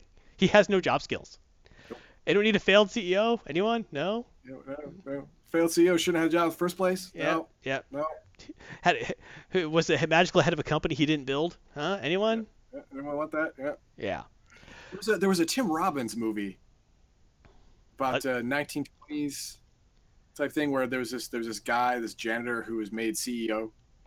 Was that the Hudsucker Proxy? Yes, the Hudsucker Proxy. That's it. I never saw that. Kind of like that. Oh yeah, it's kind of like that where he was just stupid, ridiculously underqualified. Yeah, ridiculously underqualified, just like Peter. Yeah. Yep. Dr. Octopus might be evil, but he was a good CEO. Yeah. Yeah. He could build a company. All right, so what'd you give this one? All right. I found it entertaining, and the art was good. All right. The way I loved there were some nice, great spreads across multiple pages, and it wasn't just one image to save space. It was like a nice little collage. The way the story was set, it flowed very nicely from one idea to the next. But I am really tired of seeing Peter Parker be an idiot. Yeah. And that's really the only reason I'm knocking it down, because I'm tired of this story arc. I'm tired of Peter Parker being an idiot. So, what do you got? 3 stars. Oh, come on. The art is really good. All right. And it actually has a nice resolution at the end. It has a believable plot line that flows very nicely. I'm just really tired of seeing Parker being an idiot. And this is finally, I think, the turn where he's going to stop being an idiot. I don't know. I have no faith in Parker. At this point, I don't blame him. He has never run his life well. Well, ever. Dan Slott isn't writing anymore. This says plot. Quotes plot. Yeah, that means he's in charge of the big picture. Big picture of him being an idiot still. Right. But he might be written like he's not an idiot. Like, oh, then this happens. Okay, let's write it so it happens, but he's not an idiot. He's going to be an idiot. Maybe. I have hope. So 3 stars. It's finally getting to a good place, I think. It's the writers, not Parker. Yeah, whatever. So I liked the issue. I enjoyed it. Okay. But I'm really tired of Spider-Man being an idiot. I really am. Time for him to stop being an idiot. Got it. All right, what's next? That's the last comic book. Oh, wow. Yeah, that's the last one. So if you want more Garthon, you can check Garthon's comic pool right here. Also, team ups, Star Trek Online, Secret Legends with Heathen Dog. Check those out on the YouTubes. Ballar says blame the writers, not Parker. Parker is the writers. Parker is the product of the writers. There was so much goodwill built up by Spider-Man, and Dan Slott has pissed it all away. He did a great job with the Edge of Spider-Verse. Dan Slott did a good job with that. But after that, no. Everything after Edge of Spider-Verse has... No. Could have been better. Could have been much better. Any CEO Parker stuff need to go. You can check Garthon's stream Sunday at 9 p.m. Central, 10 Eastern, where I am going to be streaming... Something. I'm probably going to stream War Machine Tactics. Really? Yes. It's an interesting game. I haven't seen a lot of streams of it. I am a fan of the War Machine universe. I love the miniatures game. I don't like the changes they recently to the game, so I haven't played it in a while. But, tactics game, steampunk. It'll be fun. Nice. And if it's not fun, we switch games. There you go. Also, you could check out my past streams, Final Fantasy 14, The Banner Saga, which just kept kicking me in the nuts. Toward the end. Toward the end, there was a Toward lot the of nut end, kicks in a row. But you actually won. I did win. That's true. Whereas I got kicked in the nuts and didn't even win. That was the funniest. You were so close, but you really weren't. They just made you think you were. It wouldn't let me. It killed me the exact same way twice in a row. It's like The exact same way. It was like it was rewound and played again. It's like there's a piece of candy. They kept kicking the nuts. You're getting the candy. You're touching your fingertips. They kick you in the nuts. You open up the candy wrapper and it's an empty wrapper. You're like, no, and then you die. Yep. I mean, it was. I felt like Charlie Brown trying to kick the ball, and Lucy just keeps pulling it up. That's pulling right. It up. And so I decided to stop that game. I'm not going to pull Charlie Brown. I'm going to stop. See, that's how you win. I'm going to play hockey. Valor says, yeah, he the dog got the darkest kick over and over. And over. Yep. That's true. I wonder if that is actually how you beat that game. It's like War Games, the Matthew Broderick film. The only way to win is not to play.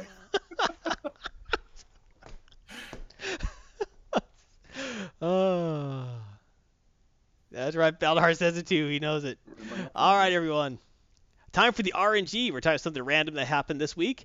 And this week, Heathen Dog wants to let the universe know about Stranger Things Season 2. That's right. I binge watched it yesterday, all day. For your boom, benefit. Boom, boom. All episodes. And if you're looking for a sequel for Stranger Things, you found it. I mean, it is he's the same character, the same setting. If they jump skip a year in the future, everything's bigger. The stakes are higher. The writing's just as good. The characters get more development. Now, if you remember Stranger Things, Will, the alien bowl haircut kid looking in the center of this picture here, he got hangovered in the first one. Like, he was in the first episode. Yeah, he's throwing up slugs. Yeah, he got kidnapped, and he was not in the rest of the season pretty much, except for the end. Not the last few episodes. Yeah, last few episodes. So he got hangovered, right? Well, you think, oh, he's gonna be fine. You know, they're not gonna hangover him twice. Well, guess what? In Hangover 2, they hangovered the hangover guy again. Are you serious? He wasn't in the thing. He was in the first episode, then he was in the last episode. That's exactly what they did to this Will poor again. kid. They hangovered him again. What they did was they had him possessed by the true evil behind the Upside Down, which, as you can see in the background in this picture, but you can also see in my next slide. This is what the kids called the Mind Flayer, because it, takes over whole universes and stuff like that. Well, it got into Will, and now he's just a Will puppet. Oh, he's not really Will anymore. He's a Will puppet. So yeah, he was hangovered again throughout the entire thing. He wasn't there. When he was there, he was a wuss, and when he wasn't there, he was working for the big bad. Okay, that was cool. It's actually kind of funny. It is. Now, I'm gonna spoil this one. This one's great. Now, everyone's like, wow, I want to get in on this Stranger Thing, man. Now, the Stranger Things 2 is the second season. I can get in as a new character. Well, who gets in? Samwise Gamgee. Yay, Samwise! Yay, like, Samwise! Man, yay! Sean's thinking, Sean, you can get in on this, and you're going to be good. I mean, it is not a fantasy show. You can shine in this one. And then he gets the plot. He's like, beta male, has skills that are useful at exactly one point in the whole series. Boyfriend to Winona Ryder's character, bonus. Hey. Nobody's going to like you in that role because everyone thinks the sheriff should be your boyfriend. Uh-oh. Am I going to survive this? Let's see if he does. I'm guessing he does. Oh, sorry, Samwise. Didn't make it over that mountain to Mordor, maybe. You didn't make it, bro. So, yeah, I'd go ahead and spoil that one for you. Samwise didn't make it. Oh. But it really did well because what they did was looks like Gollum got him. The Demogorgon was the big bad. It was the thing that had to be beat. And then you Yeah. find out that no, it was a foot soldier for the big bad. It was just Makes sense. just a lieutenant. It was a grunt. Yeah. A lieutenant. You know, All right, lieutenant's good. The real big bad was this thing that the kids called the Mind Flayer, that big smoke creature with the giant alien head. What do they call him? Xenomorph head type looking thing from a I see. away. That's like a head there. Yeah. All right. Yeah, I head, get you. head in the middle and tentacles all around. Well, it actually controls the Upside Down.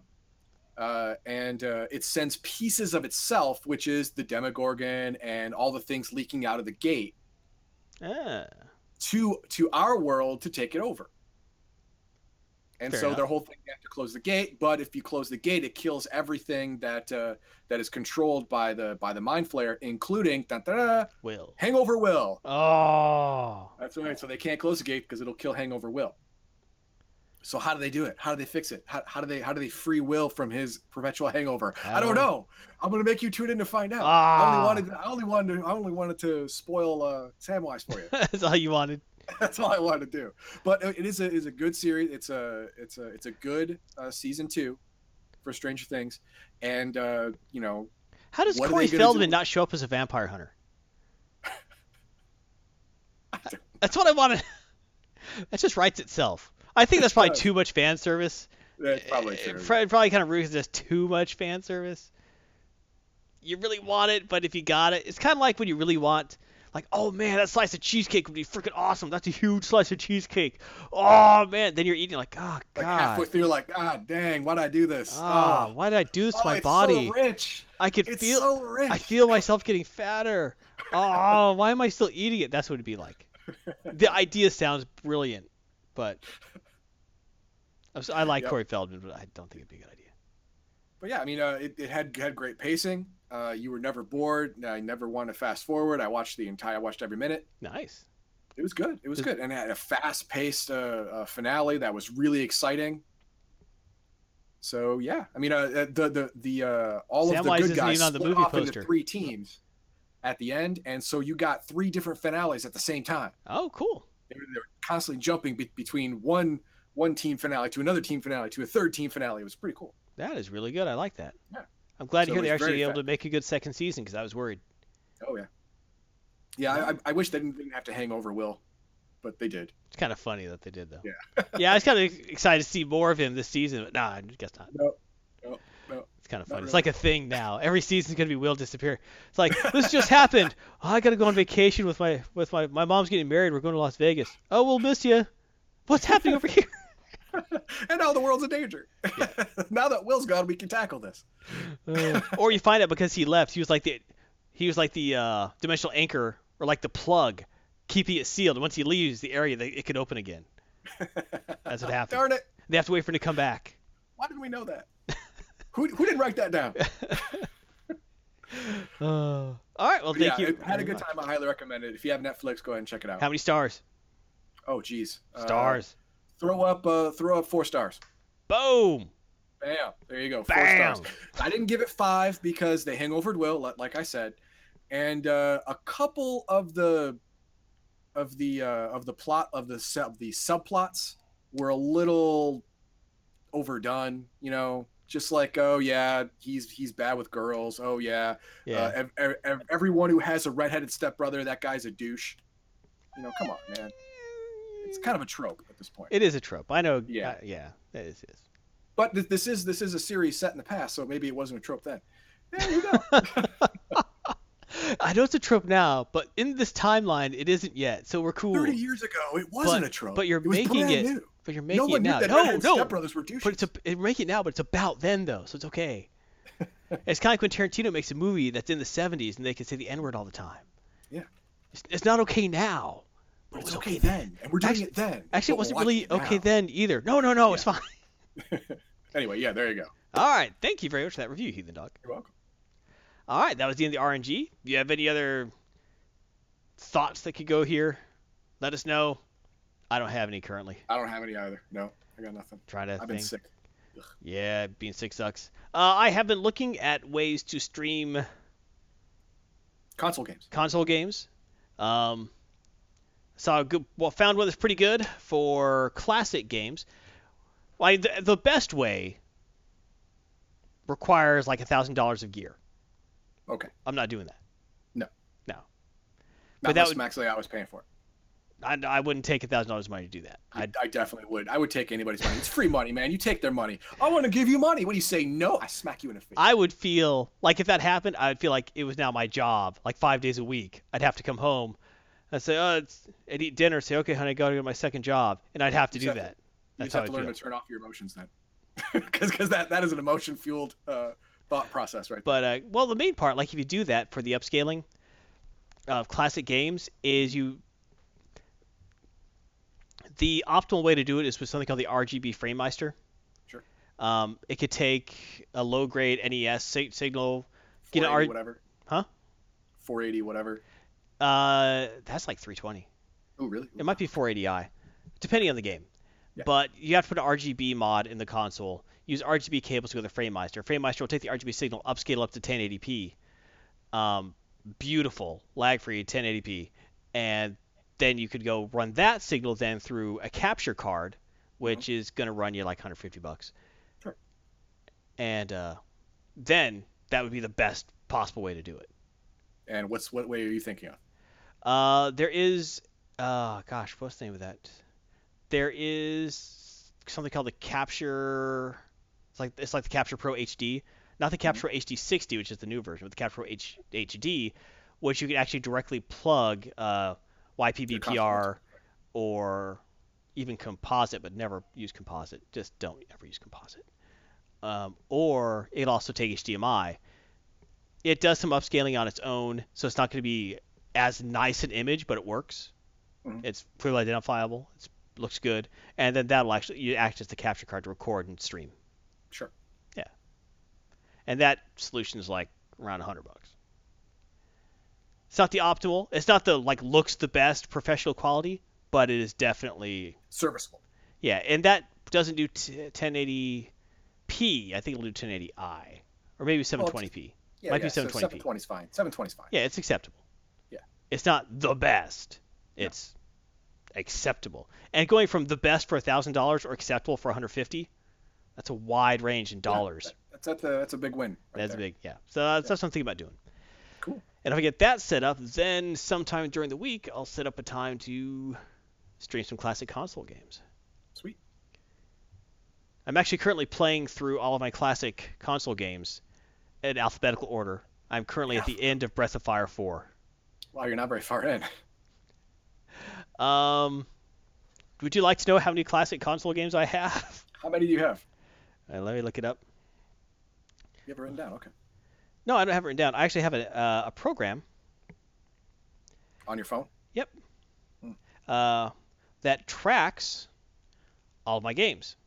You probably can't see that on the phone thing. But currently in my collection are 477 games. Wow. That's impressive. That's everything from NES up through my PS4. So it's not all that I have impressive. Is a PS2, and I think I have 5 games. Yeah, I got a lot more than that. Yeah. But yeah, so yeah, not. Oh, all that Baldahar. far. I just want to let you know that I have it set up. I have to get my credit card, but Outlast is on sale for like $3 right now. Hey, so Halloween sale. All right, everyone. Well, I guess that'll wrap us up for the RNG segments. As always, if you like this, subscribe, comment, let us know. If you don't like it, give us a 5-star rating and let us know why you don't like it. By putting that 5-star rating, we'll be sure to look at it because that's important. But go ahead, you can check out. You could support us on Twitch. You could check us out on Twitch. Through YouTube, look for Legion of Myth. On reddit.com/r/Legion of Myth. Our Facebook page, go to Facebook, look for Legion of Myth. Talk to us on Twitter at Legion of Myth. Go to Discord, discord.gg/xvg. Yeah, look at that. That's a long code. You figured it out. That's a long code. You figure that one out. Or go to steamcommunity.com/group/Legion of Myth to join our Steam community and be cool like so many others. Be a unique individual like all the other people who have joined Legion of Myth. And you can find the audio version of this on SoundCloud, iTunes, or Google Play Music. You can support Legion of Myth through a Twitch streaming subscription at twitch.tv/Legion of Myth, a Patreon subscription at www.patreon.com/Legion of Myth, a Streamlabs donation at twitch.streamlabs.com/Legion of Myth, PayPal directly, paypal.me/Legion of Myth, or get our gear and be cool. Boom. Oh. Shop.spreadshirt.com/Legion of Myth. It's good stuff. It is good stuff. The high quality stuff. You get what you pay for, kids. So, also check out our other streamers, Max Leo and Nora Ryukus, proud members of the Legion of Myth. Max is streaming Tuesdays and Fridays, but subject to change due to work schedules. Hey, that's life. At 1900 Central European Time. Currently doing Kings of Amalur Reckoning. Think he's near the end of that. And upcoming is Star Wars Battlefront 2. Noro is streaming Wednesdays at 1900 Central European. It's about noon Eastern. Currently doing World of Tanks. But she might be going elsewhere. Yeah, at the beginning of the year, it looks like she's parting ways with. So you better enjoy her while you can. Right. You people don't deserve her. I believe that. Yes. All right. As always, you have any final words of wisdom there, Heathen Dog? When you're sick, drink a lot of fluids. Unless you have a stomach thing, then don't drink anything. I like soup. You like soup? I do, but I like cream of chicken, which doesn't work well when you're sick. Cream of chicken, really? Yeah. That's weird. Yeah. Not chicken noodle, but cream of cream? Yep. Isn't that thick? Yep. That's the point, I guess. All right, thank you very much. I'd like to thank our top subscribers, Hicks206 with DayZ, Red Specs Gaming. Check out his Twitch streams at Red Specs Gaming. Through Patreon, Hicks206, Sheris Elgarian with RPOTA. Check out Streamlabs, Baldahar, Erwin Rommel, The Cool's Harem, the Magical Cat Girl Fanboy, Spectral Fire, the Level 99 Cat Girl Armor Lover, and the Heathen Dog. Through PayPal, Alan51. Thank you all so much. It's your generous donations that helps keep this going. As always, everyone, remember, you have one life. Live it well, live it nerdy, and have a great diurnal anomaly.